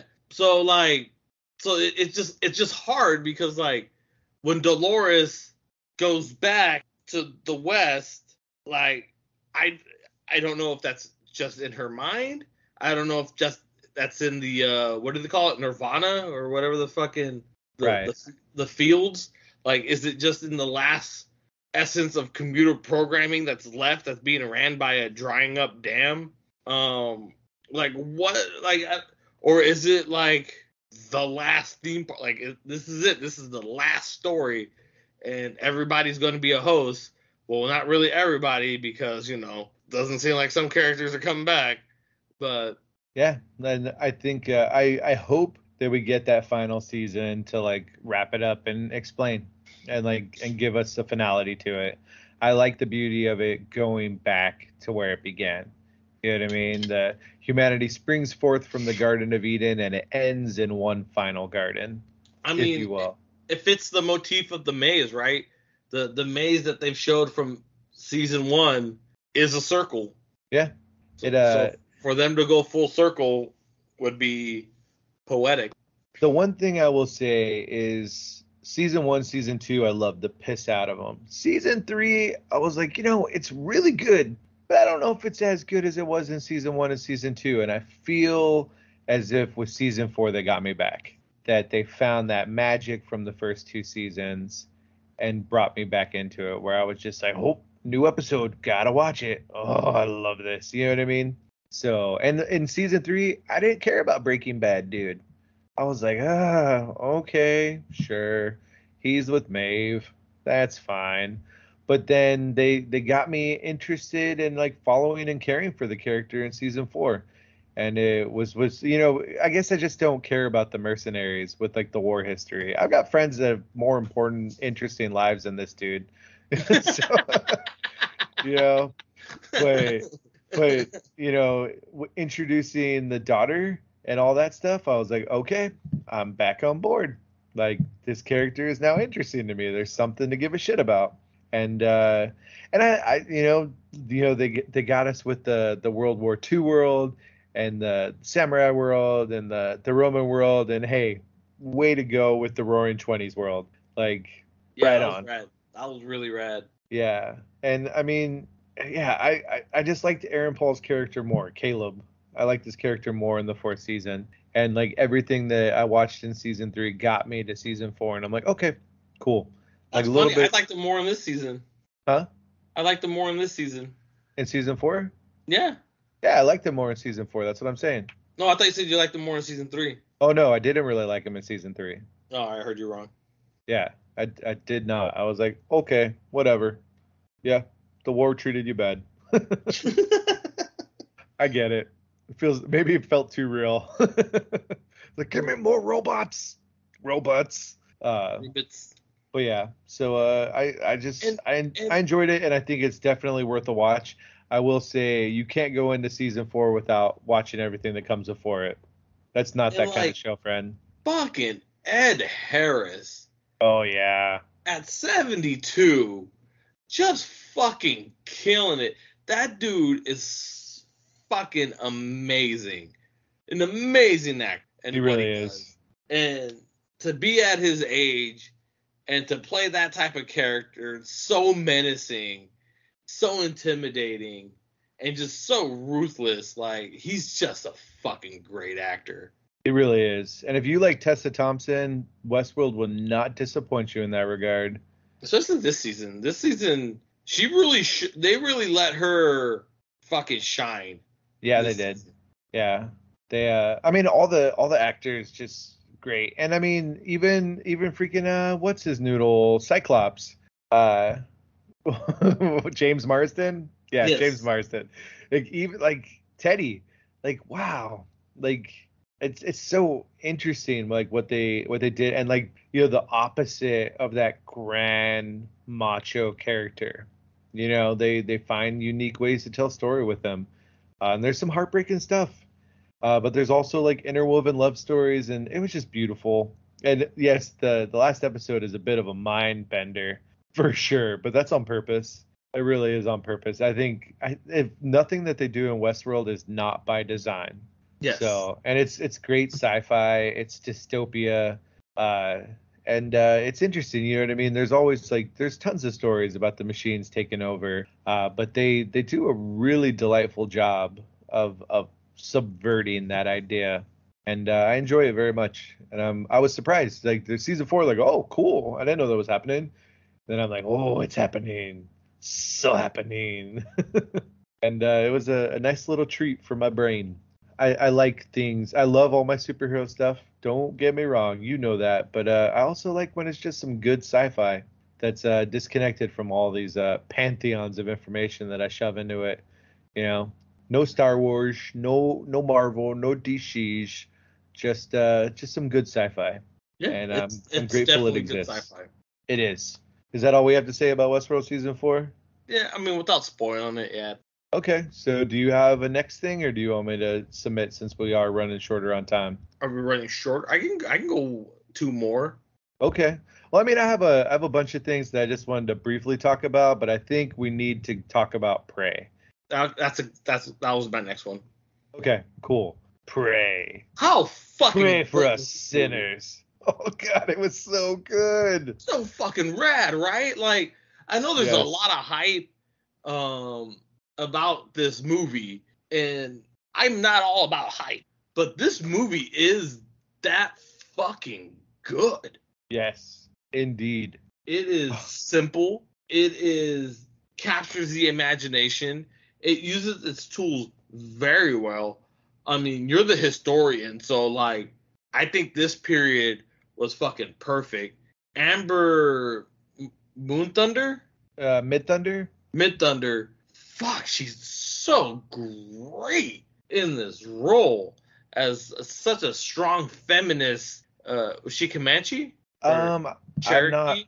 No, so the natives are Comanche in the movie. It's a Comanche. So like, as a Comanche like prospect warrior, and you know more about Native American history than I do, so I don't know what their gender roles were. If females were allowed to do masculine activities like be a hunter, but like her determination to prove herself to her tribe was just like that storyline itself is a movie. Like if you took out the alien in this movie and it was just about a Comanche female who was trying to prove herself to be as worthy as anybody else, male or female, in this tribe, like that's a fucking movie that I would watch. It's just her hunting a fucking bear or a fucking mountain lion or whatever it is. Like that's a movie I would have watched, and I would be in here telling you about what I'm watching. I'm watching this weird Comanche fucking female going around hunting a fucking bear. Like this movie's fucking great. But you throw in a fucking predator, like holy shit, like fuck, just fuck. And like I like the subtle homages to specifically the first Predator film that they did, because it was very subtle, but it wasn't like blatant or in your face. Like it was done in a way like it fit the story, it fit the scene, and if you got it, you got it. Right. I thought even making the Predator more primitive for the time was also like wonderfully effective. It's not the Predator that you see in the 80s in the jungle.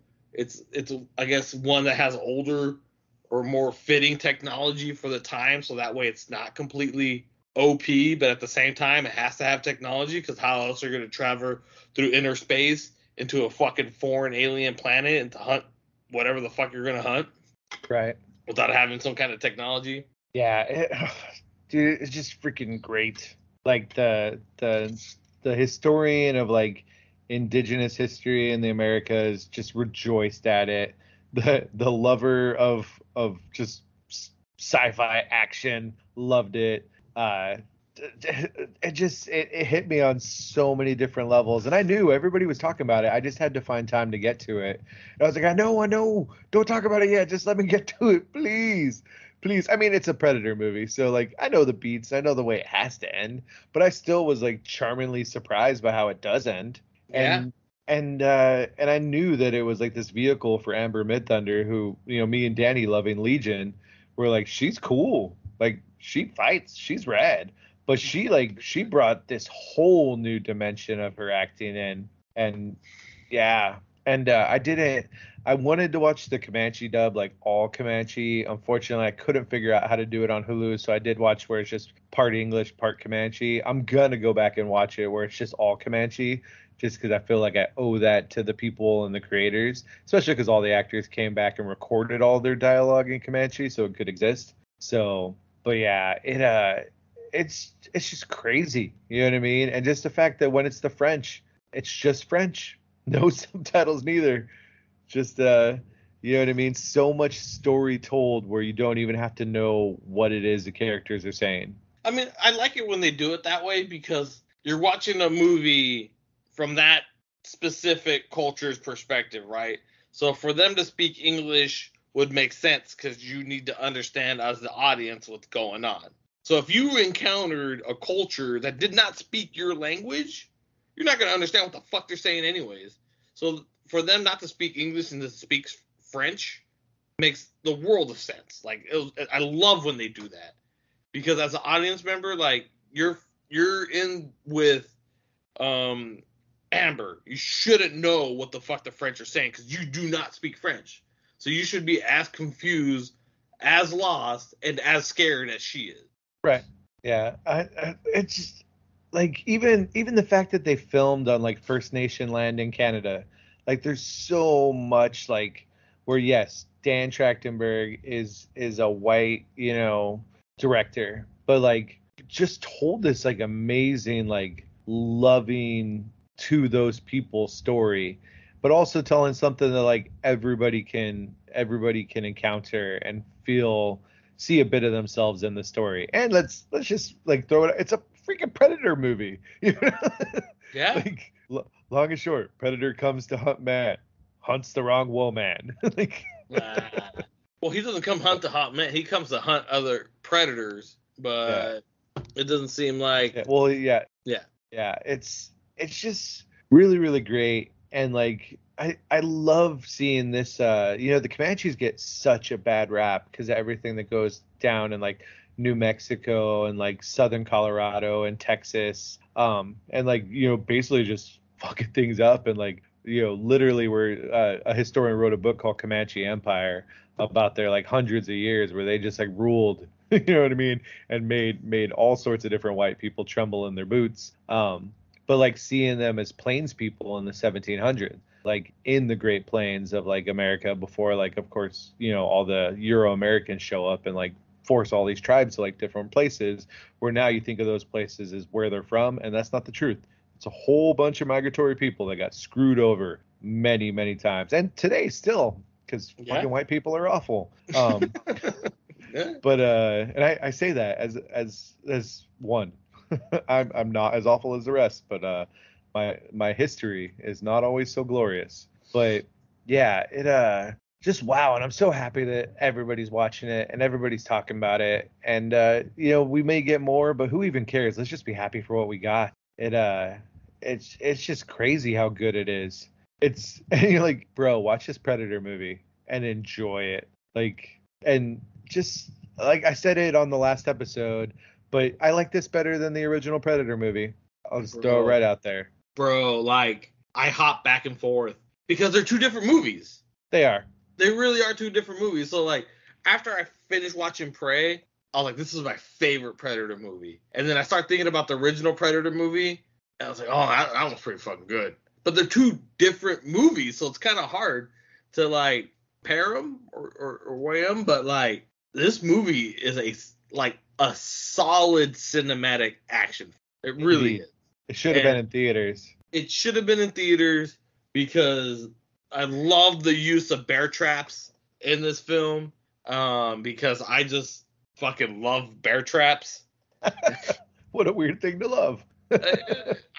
I'll tell you, I have a thing with bear traps. I can either tell you now or tell you later off the record. But, like, I'm so intrigued. Is it a long story? So, kind of. I mean, you're the one with the bedtime, buddy. All right. So off topic. So I used to have. So when I was reading World War Z, the book, when it, like, first came out, like, I started having, like, these gnarly zombie dreams, right? And did you read World War Z? I did. It's a great book. It's a fantastic fucking book. Yeah, Mel Brooks not only gave us great comedies, he gave us a boy that wrote a good book. Yeah, several good books, like How to Survive the Zombie Apocalypse. Yeah. So, like, I had these dreams that were, like, zombie-related dreams. And this particular dream, and this is fucking years ago, decades ago now, I had a particular dream. It was me in a group, and I was, like, quasi-alpha in this group due to, like, my survival military history. But, like, as you know, like, males and hierarchy, like, there's always infighting or whatever. So, like, one of the people in this group was, like, an ex-girlfriend, and she had, like, a new dude, and, like, he kept trying to challenge me, and he kept making, like, stupid suggestions for security. And I'm like, dude, that doesn't make any fucking sense. Like, all you're doing is just trying to hurt everybody around you because of shit. So, like, one day he comes up to me, he's like, we should set up these bear traps. I was like, that's fucking retarded. That's dumb. What's going to happen is that the zombies are going to break in. We're all going to just start scattering, and one of us are going to step on the bear traps because zombies don't care about bear traps. If they get stuck, it's just going to rip its leg off and continue moving. This is a horrible idea. And like, so I'm shooting this guy's idea down, and he keeps pushing to me because he wants to feel like he's contributing. So finally, the ex-girlfriend comes up to me, and like, she's kind of just like, just let him have this one thing. This is he doesn't do enough. You know, he doesn't have your kind of skills. He can't shoot like you can shoot. Like, he wants to contribute. He let him contribute. So I was like, all right, whatever. Like, just, he can put bear traps, but he can put them in this section of the fucking department store or whatever. Because it was an urban environment, like a city environment, and it was in like a big store, like kind of like a Trader Joe's or a 99-cent store or Kohl's. But it was close enough where you could hop rooftops to other buildings around you. Okay. So, of course, zombies break in, they get past the barrier, the perimeter, and they come in, and no shit's getting crazy. People start running everywhere, and the dumbass guy steps in the fucking bear trap that he set up in. So now he's fucking on the floor, laying down, screaming, like, fuck, help me! Oh my god, fucking help me! And I'm just like, bro, I fucking told you, like, just completely, you know, just fucking sociopathic, like, no emotion. Like, bro, I told you this is a bad idea. Like, you did this to yourself. And then she's yelling at me, telling me, like, you need to help him because he's stuck and he's going to get killed by zombies. And I was like, you guys are on your own. Like, I told you this was a bad idea. Like, this didn't help at all. The one thing I told you was going to happen. And then I just climbed to the roof and, like, left. And that was the end of that dream. It was an anthology dream. So I had, like, all these different zombie related dreams that were kind of have a core storyline, and that was like one of the storylines. And I told my buddy Joseph this dream, and he fucking just lost his shit. And that's where bear traps come from. Okay. So anytime me and Joseph mention bear traps, it always goes back to that dream. Fucking bear traps, man. Okay. Yeah. I mean, you sold a ticket to your zombie show. Did I really? I was like, this sounds interesting. Go picture. Maybe we can pull that. I remember a lot of those stories. So. Yeah, man. Your zombie fever dream. I dig it. But pray. Bear traps. They have lots of bear traps, and they use them well. They do indeed. It's such a beautiful way of taking some actual history, some actual like cultural stuff, and intertwining it with this premise. You know what I mean? With Predators, like we didn't need another Predator movie like that last one that came out. Like at that point, it's like just kill the franchise. The Shane Black one. The newest with the one with Shaq, the Shaq Predator. Yeah, that one. Hate it. I like that one. Oh god, I despised it. It's I mean, it's fun, it's campy, but it's so not bad. Done in a serious manner as like this one. At the end of it, I was like, just kill this franchise, please. Like, I liked the Adrian Brody movie. I thought that was cool. I've got some fond nostalgia for the Danny Glover Predator too. But I was just like, enough. It's fine. We got them. We got the Alien versus Predators. We got 2 of them. We're fine. It's okay. Like, it's just done. They've done what they can. And then this comes out and you're like, okay, I was wrong. There's still meat on the bone. As long as you go back to when that meat was a buffalo. Well, I think if you just keep it at the fundamentals, right? Because that movie was just straight bare bones. Like, it was almost a love letter to the first Predator. Yeah. You know, it took that formula, but changed the numbers, but you ended up with the same result. It was basically the same film, with slight differences, but like I think that's why they're so like comparable to like this one's better. No, this one's better. The first one's better. No, the new one's better because they're almost exactly the same film because they just took what it was, the bones of it, and just reskinned it. Well, they're different enough that they get to be different movies. Yeah. And I think if anything, it's just Prey is going to win out because of some of the camp of the first one. I really enjoy the first one. Don't get me wrong. Don't get it twisted. If it's not number one, it's like right there, sitting like, 0.001 off. But like, you don't get the, I'm here right in front of you. Kill me now. I'm here in front of your face, covered in mud. I'm here. Like, you know what I mean? It's the Arnold Schwarzenegger of it all. Like, it's of a time, and a lovely time, and great when we were kids. But nowadays, they just hold up differently. It's before the nanny. Watch my movie. It's when I was good.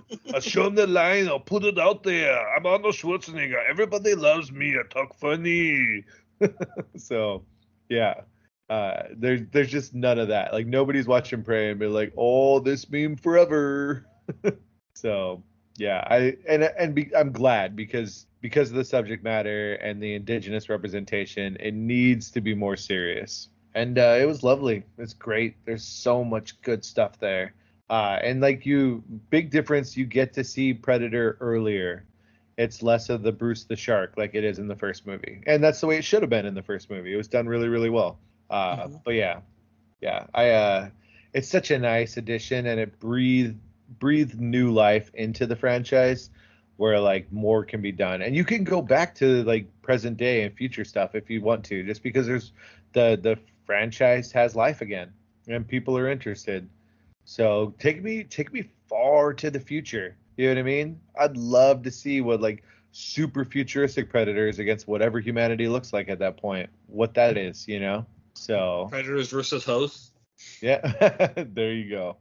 But Prey, it's on Hulu, and wow, anybody that lamented like, oh, Disney bought Fox and they're not going to do anything with it, you're wrong. Because this movie exists, and then there's a Hellraiser thing coming out, and which, damn, Disney, you freaky. Yeah, they found a way to use all their available IP, and they've got different avenues for it, and it's smart. You know what I mean? And it's that bundle. People keep paying for the bundle. They want their sports, they want their freaky IP, and they want their Pinocchio movies. So, and I'll just tell you that Pinocchio movie, while it's one of my favorites, is one of the darkest, and I'm very interested how it'll play out in live action. Because that first movie, that's the stuff of nightmares. I love it, but even as a kid, I knew it was the stuff of nightmares. I was always very nervous on that Pinocchio's Daring Journey ride at Disneyland. That well scene's freaking... It still is. I went out with Shawnee, and he was like, bro, and I was like, I feel you, boy. I was there. You're me. So yeah, but is that all we got to say about Prey? Super duper good. Go see it. It might be better than the first Predator movie, but that's not fair because they're separated by like 40 years. Yes. Yeah. So freaking good. All right. This is our final moment. Just we can real fast talk about other stuff we watched, or we can do another episode somewhere in the future. What do you want, Danny? I got you for 13 more minutes. I think the what you're watching is good for our busy schedules. It is. We watch a lot of content and stuff that's not even comic book related or nerd related. So like whenever we need a topic or you need to bust out an episode, I think they're a good go-to. So like I'm not even afraid of like finishing my TV load because I'm gonna watch like 5 more shows in the next month, anyways. So if you want to do a quick, I got probably like 3 more things I can probably like quick shoot if you want. All right, you want me to start with my quick shoot and then go for it. All right. So Lego Star Wars Summer Vacation. The newest. Good. Yeah. That was good. It was good. I will say this, it's not as good as the first one, but I think it's on par with the second one. But if I had to rank them, I'm probably ranking them as they come out, like 1, 2, and 3. That said, it's really, really fun. Billy D. Williams, like voice of Lando Calrissian himself. The bummer part of that Lego Summer Vacation is like Finn was really wasted as a character. Like I see what Lego did with Finn, And I was like, Yeah. fuck, like that character had so much potential, and they just fucking just wasted it.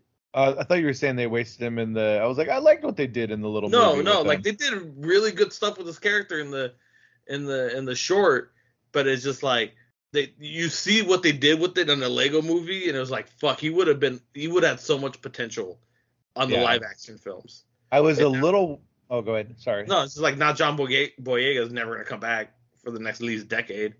Yeah. I mean, I was a little worried that it was just going to be a big ad for the Halcyon Cruiser. There was a little bit of that, but I think that they did it well. I've heard some podcasters that went on the cruiser and be like, oh, it looked just like the thing. Okay, good job. But in Lego form. But, the stories were cute. You get I like the way they use the Force Ghost stuff. And yeah, like overall, I was like, all right, there's heart there. The problem is right after the boys wanted to watch like the holiday special, and that one's so freaking good. That was It's really just good. so freaking good. So I was like, but that one's like race centric. And what I realized is the Halloween one was Poe centric. So they literally have done more justice for that trilogy of characters than the sequel movies did. And that's sad. I mean, Ray got the most for those sequel movies, but I was just like, wow. They did her better in the Lego movies, that's for sure. Yeah. I watched season 5 of Camp Cretaceous. Dude, if you like Jurassic Park, if you like Jurassic World, and want to live in those worlds but not be like hemmed in by the stories of those worlds, Camp Cretaceous, hot dog. Starts off with Jurassic World and apparently ends right as the newest Jurassic World movie begins. And just following these 5 kids that went to a camp because they got there for different reasons, whether it's privilege or winning contests, and then they're just stuck in the park as it all like falls apart, and then just have to try and survive amongst all these dinosaurs that want to kill them. And it's such a good freaking show. And I know some right wing people are really pissed off at some gayness in the 5th season, and it happens everywhere. And but now there's freaking Bumpy the Ankylosaurus is like my favorite dinosaur. I even care about Toro the Carnotaurus. It's just so freaking good, and it gives you so much more beyond InGen. You get freaking Manticore and so many different players, and it's just these kids surviving and becoming a family and trying to figure it out. And they kept finding ways to tell the story where I was intrigued, and there was new twists, and the animation's pretty good. And I like. So what you're saying is life finds a way. Indeed. And this is a show that I watched with Ty the whole time. But like when the 4th season came out, we just sat and binged the whole dang thing in one morning. And Heather was like, "Oh my God, you guys finished it?" And we're like, "We want more." And like the seasons came out pretty regular. Like they just kept working on it. And it's 5 seasons of dinosaur goodness. And if you like that world, it's really freaking good. And it is in the world, but also outside the world where it's a new story. And it just really was freaking enjoyable. I liked it. And when it was done, I was just like, oh man, bye family, bye kids. It was a good journey. But yeah, really, really enjoyed it. I recommend it. It's on Netflix. And yeah, I think if you're looking for something just to enjoy, check out the old brain and just live in a dinosaur world. There you go. Good stuff. And the boys are dino crazy, so I'm all about some dino content. Me and Shawnee watched The Sea Beast. Have you checked that out on Netflix yet? What's The Sea Beast? So it's the guy who was involved in Moana. I'm not sure if it's the director or the writer, but basically it's a world of pirates and sea monsters. And basically these people kill monsters. And there's a young girl that is the orphan of killed monster hunters, and she ends up on a ship. And you learn some stuff about monsters, and there's some family dynamics, but overall it's just pirates and sea monsters. And there's a little bit of a twist at the end, and it's lovely. And yeah, it's great. It was so much fun. I was just like, pirates and sea monsters, okay, like I'm here for it. And I thought it was gonna be really like, Disney Pixar with, oh, the monsters are cute, and there's a little bit of that, but nope, it's pirates and sea monsters. And in the end, you're with it. You know what's going down, and it ends. And I want to say like happily ever after, but not really. Sort of, maybe, question mark. The Pirates and Sea Monsters. Animation's good, voice acting's good. It's on Netflix. It'll 2 hours of your life, and yeah, overall, I was just like, yeah, like that Moana guy. He brought us a new movie 2022, but I mean, Carl Urban is the voice of a character, Danny. Nice. Like Dan Stevens is the voice of a character. Jared Harris is the voice of a character. So, and their voices, Pirates and Sea Monsters. What else do I need to say? And it's not a musical. There's like one song, but it's a sea shanty and it's lovely. So yeah, The Sea Beast, highly enjoy it. That was the one I was like, Ty, you want to watch? He's like, already watched it. And I was like, so we can't ever watch anything again? Like, watch it once, that's it. You live in two different households, buddy. That's not fair. But yeah. Did you watch Light of Magic? No. Oh, dude, you like documentaries, don't you? I do. I love documentaries. It's so freaking good.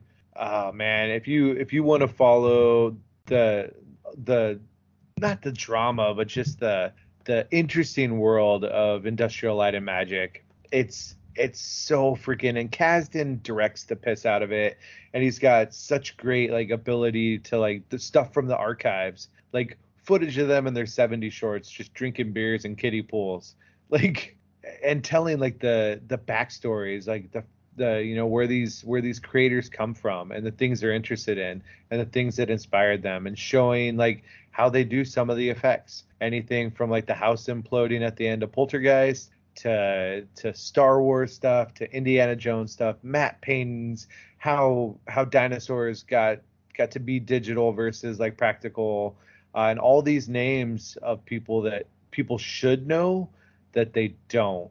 And just like watching these rock stars of the VFX world, like without Industrial Light and Magic, you don't get anybody even thinking you could make a Marvel movie. You know what I mean? Yeah. Like they prove time and again how they can just make this crazy stuff come into existence. And it does lead to the world we are, where like they will make movies with crazy visual effects because there's people that can do it. And from ILM, you get so many different, FX houses. And that's all to the benefit of all of us. And then you get the people like, it's just not good enough. Shut up.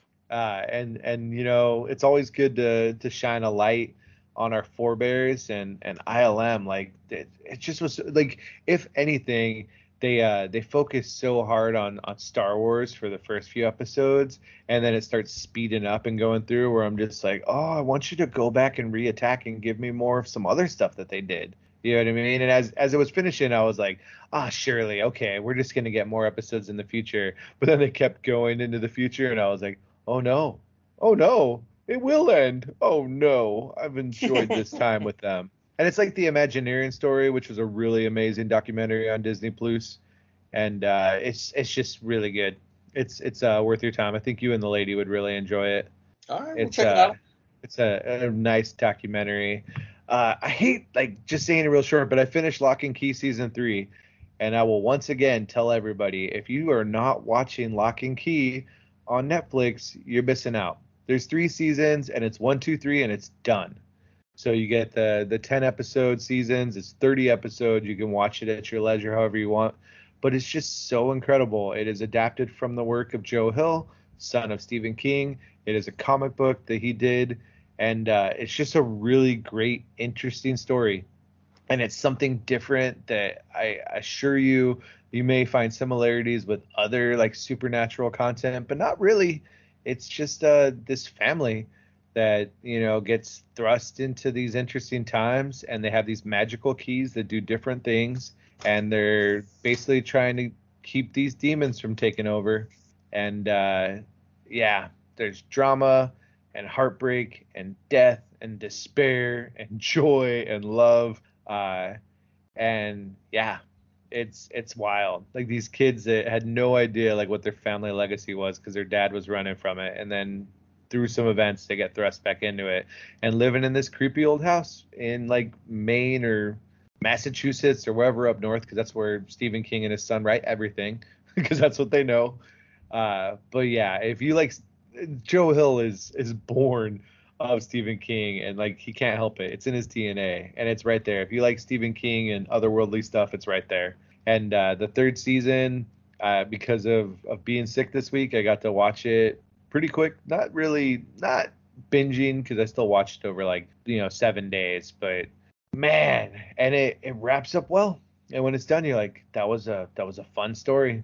That was enjoyable. Took me on some rides, took me on some twists, took me on some turns, and yeah, I enjoyed the piss out of it. And it's a very good example of a show getting to be what it is and finish the way it wants to. And I'm very grateful. Like you were saying, Netflix doesn't do multiple seasons. Well, they did for this show. They gave it its 3 seasons. They spent the money on it, and it's adventure worth taking. Think it's sold? Yeah, well, I'll get to it one of these days. Okay. I mean, it's an original Netflix thing, so I guess it'll live on their streamer as long as it exists. That's true. Unless, yeah. I mean, I could wax about Lightyear again. Lord knows I've seen it so many times from the void. The thing I will tell you is I'm not sick of it yet. That's good. I'm like, all right, we're watching Lightyear again. I know all the beats, I know all the jokes, but Taika Waititi, damn, he makes me laugh every time his character's on the screen. So I look forward to him showing up. They have a whole like agenda, and he's like, not die, and then they give him some grief, and he's like, then they go through all this stuff that they want to do, and he says, and by doing all that, we have to not die. They know exactly what they have in Taika Waititi, and it's a delight. And I like Chris Evans as Lightyear, and I like all the characters, and I like what they do with Zurg and the robots and all that. It's fun, it's enjoyable, and the boy loves it. And thankfully, it's not a movie I hate yet. I will tell you, the Turning Red movie with the red panda, it wore on me, and I think I now have watched Lightyear more times than I've watched Turning Red, and it hasn't yet. I think it 100% will be sort of on a Star Wars level, at least for the Sean guy. Ooh. I don't know that he's going to get more of it, so it can't really, you know what I mean? But yeah, he really loves it. I literally could look at the floor, and there's like at least like 6 Lightyear themed things that are within like kicking distance. So yeah, he enjoys it very, very much. Although Toy Story 2 recently has been the one he's been wanting to watch over and over. Stinky Pete. Ooh, a big ugly man doll. So yeah, I'm caught up on What We Do in the Shadows, season 4. Me too. Yeah, me too. Yeah, it's fun. I love what they're doing with Guillermo. It's great. The show's great. The cast is great. I was wondering how they were going to do it after the last season finale, but they pulled it off. Yeah, I didn't think it was going to work, but it works. Yeah. So, yeah. I think when that finishes, we'll probably say more about it. Harley Quinn season 3, I've watched through episode 6. It's back. It's the same show with different stuff. And it's hilarious. Raunchy. Super raunchy. But it's good. And the James Gunn stuff works. So are you caught up on it? Yeah. Yeah. I think I have one more episode that just dropped that I haven't watched yet. Then no. So, then I'm far behind. Yeah, it's episode. The last one I saw was Joker for Mayor. Yeah, that was the last one I saw. Yeah, so there's a new one that episode was brilliant. Yeah, there's a new one that neither one of us have seen. But I mean, even What We Do in the Shadows, the most recent episode, that was brilliant. I would have never expected that, and what a twist! Yeah. So they're just doing some different stuff, and please more of it. And I guess season 5 they're already working on it, so yeah. And season 4 of Harley Quinn has been announced. In a world where HBO Discovery is canceling everything, they have said that there's going to be another season of Harley Quinn. I mean, yeah, because she's white. No comment. Yeah. It's animation? Question mark. Although all the stuff they're doing with Catwoman, that was so funny with Catwoman and Black Manta. Yeah. Yeah, so I mean, it is a silly, bloody, violent, raunchy show, and then there's some stuff in there where I'm telling you, it's that pulled punch to the face. You're like, it's there. Like, there's some smart people knocking on the door, telling you things. I have watched the first 3 episodes of Fraggle Rock Back to the Rock. Ooh, where's that on? It's Apple Plus. Because I discovered last month that they've been charging me for it. And I didn't realize, so I'm like, damn it, I need to stop that charge. Or I could watch some stuff on it. So I've watched some stuff on it, and one of them, like Fraggle Rock, we were watching the 3rd episode, and Heather was walking up, and she's like, "Is that the freaking Fraggles?" And I'm like, "It is. It's the mother trucking Fraggles." Well, the boys were there, so I was like, "Yes, dear, it's the Fraggles." But inside, I was like, "The mother trucking Fraggles." And like, work your cares away, worries for another day, and let the music play down to Fraggle Rock. I'd totally forgotten that one of the Fraggles was named Boober, so. Yeah, it's the Doozers, it's the Fraggles, it's the weird full body Muppet guys, and instead of the old man and Sprocket, it's African American lady and Sprocket, and she's younger, but it's lovely. It's everything I remember from the Fraggle Rocks and everything that I forget. They're probably just rehashing the same exact storylines I watched when I was like 8, but that's okay, because the boys like it, and it's something that we watch every once in a while. So it's new to them. It's new to them, and it's nostalgia for us. And Heather was like, I can't believe the Fraggles are back. This is awesome. And she named a dog Sprocket because he looked like Sprocket. So there you go. And the only other thing is it's on Apple TV Plus. But, bro, there is this show called Prehistoric Planet. Okay. And basically, so Dinosaurs. Jon Favreau is an executive producer. The host is Sir David Attenborough. It's narrated by him. And basically, they take CGI, and it is a nature documentary about dinosaurs. So it's the people that did the special effects for The Lion King. I think it's, I have it written down just because I knew I was going to forget it. Motion Picture Company, MPC VFX. They did The Jungle Book and The Lion King. And they literally, it is a nature documentary narrated by like one of the premier dinosaur guys, and it's like wildlife filmmaking but prehistoric with all sorts of paleontology facts and all this state-of-the-art technology. It's one of a kind. It's BBC did it originally, but they're airing it there, and it's so far they've had like 5 episodes, and it's all based on like biomes, so coast, desert, freshwater, ice worlds, forests. And bro, it's mind-blowing. I was just watching it like, how does this freaking exist? Like, it literally, I'm watching a nature documentary for something that is impossible to watch a nature documentary on. And yeah, I was just like, oh, this is dinosaurs. Let's watch this. And I was just like, what in the actual what? It's crazy. And like, you know how good the effects were on that Lion King movie, whether you like the fact that it was a complete remake, and they take that and they do the dinosaurs, and it's just wow, Danny, just wow. All right, but that's all I got. What you got?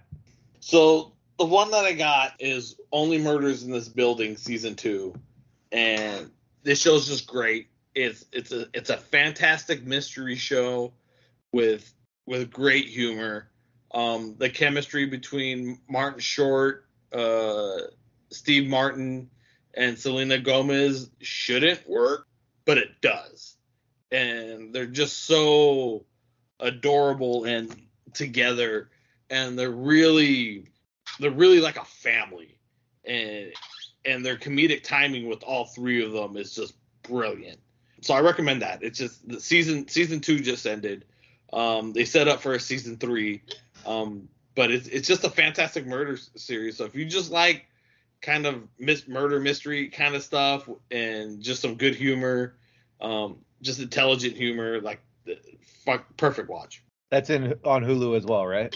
It is on Hulu, sir. The next thing I watched is the Resident Evil show on Netflix. I've heard some 50-50 about it, but I liked it.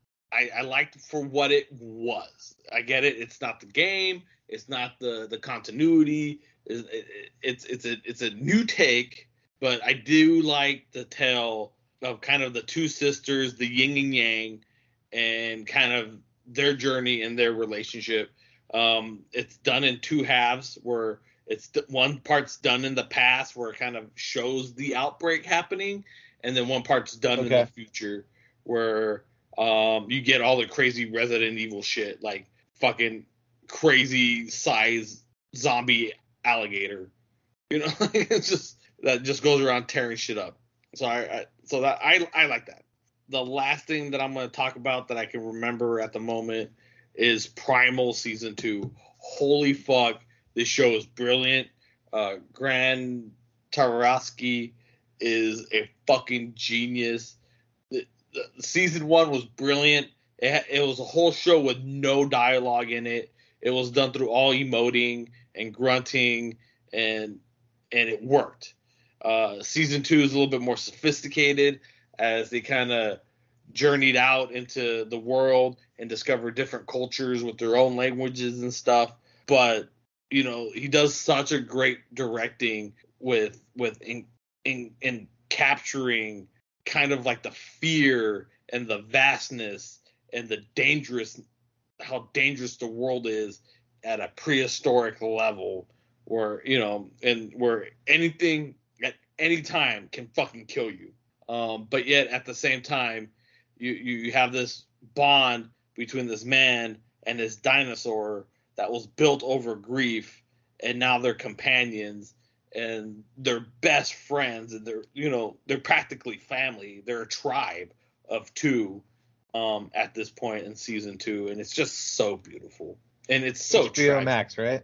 It's on HBO Max or Adult Swim, but it gets so, like, this show is so violent, so ultra violent, and so bloody and so messy, and like it's done beautifully.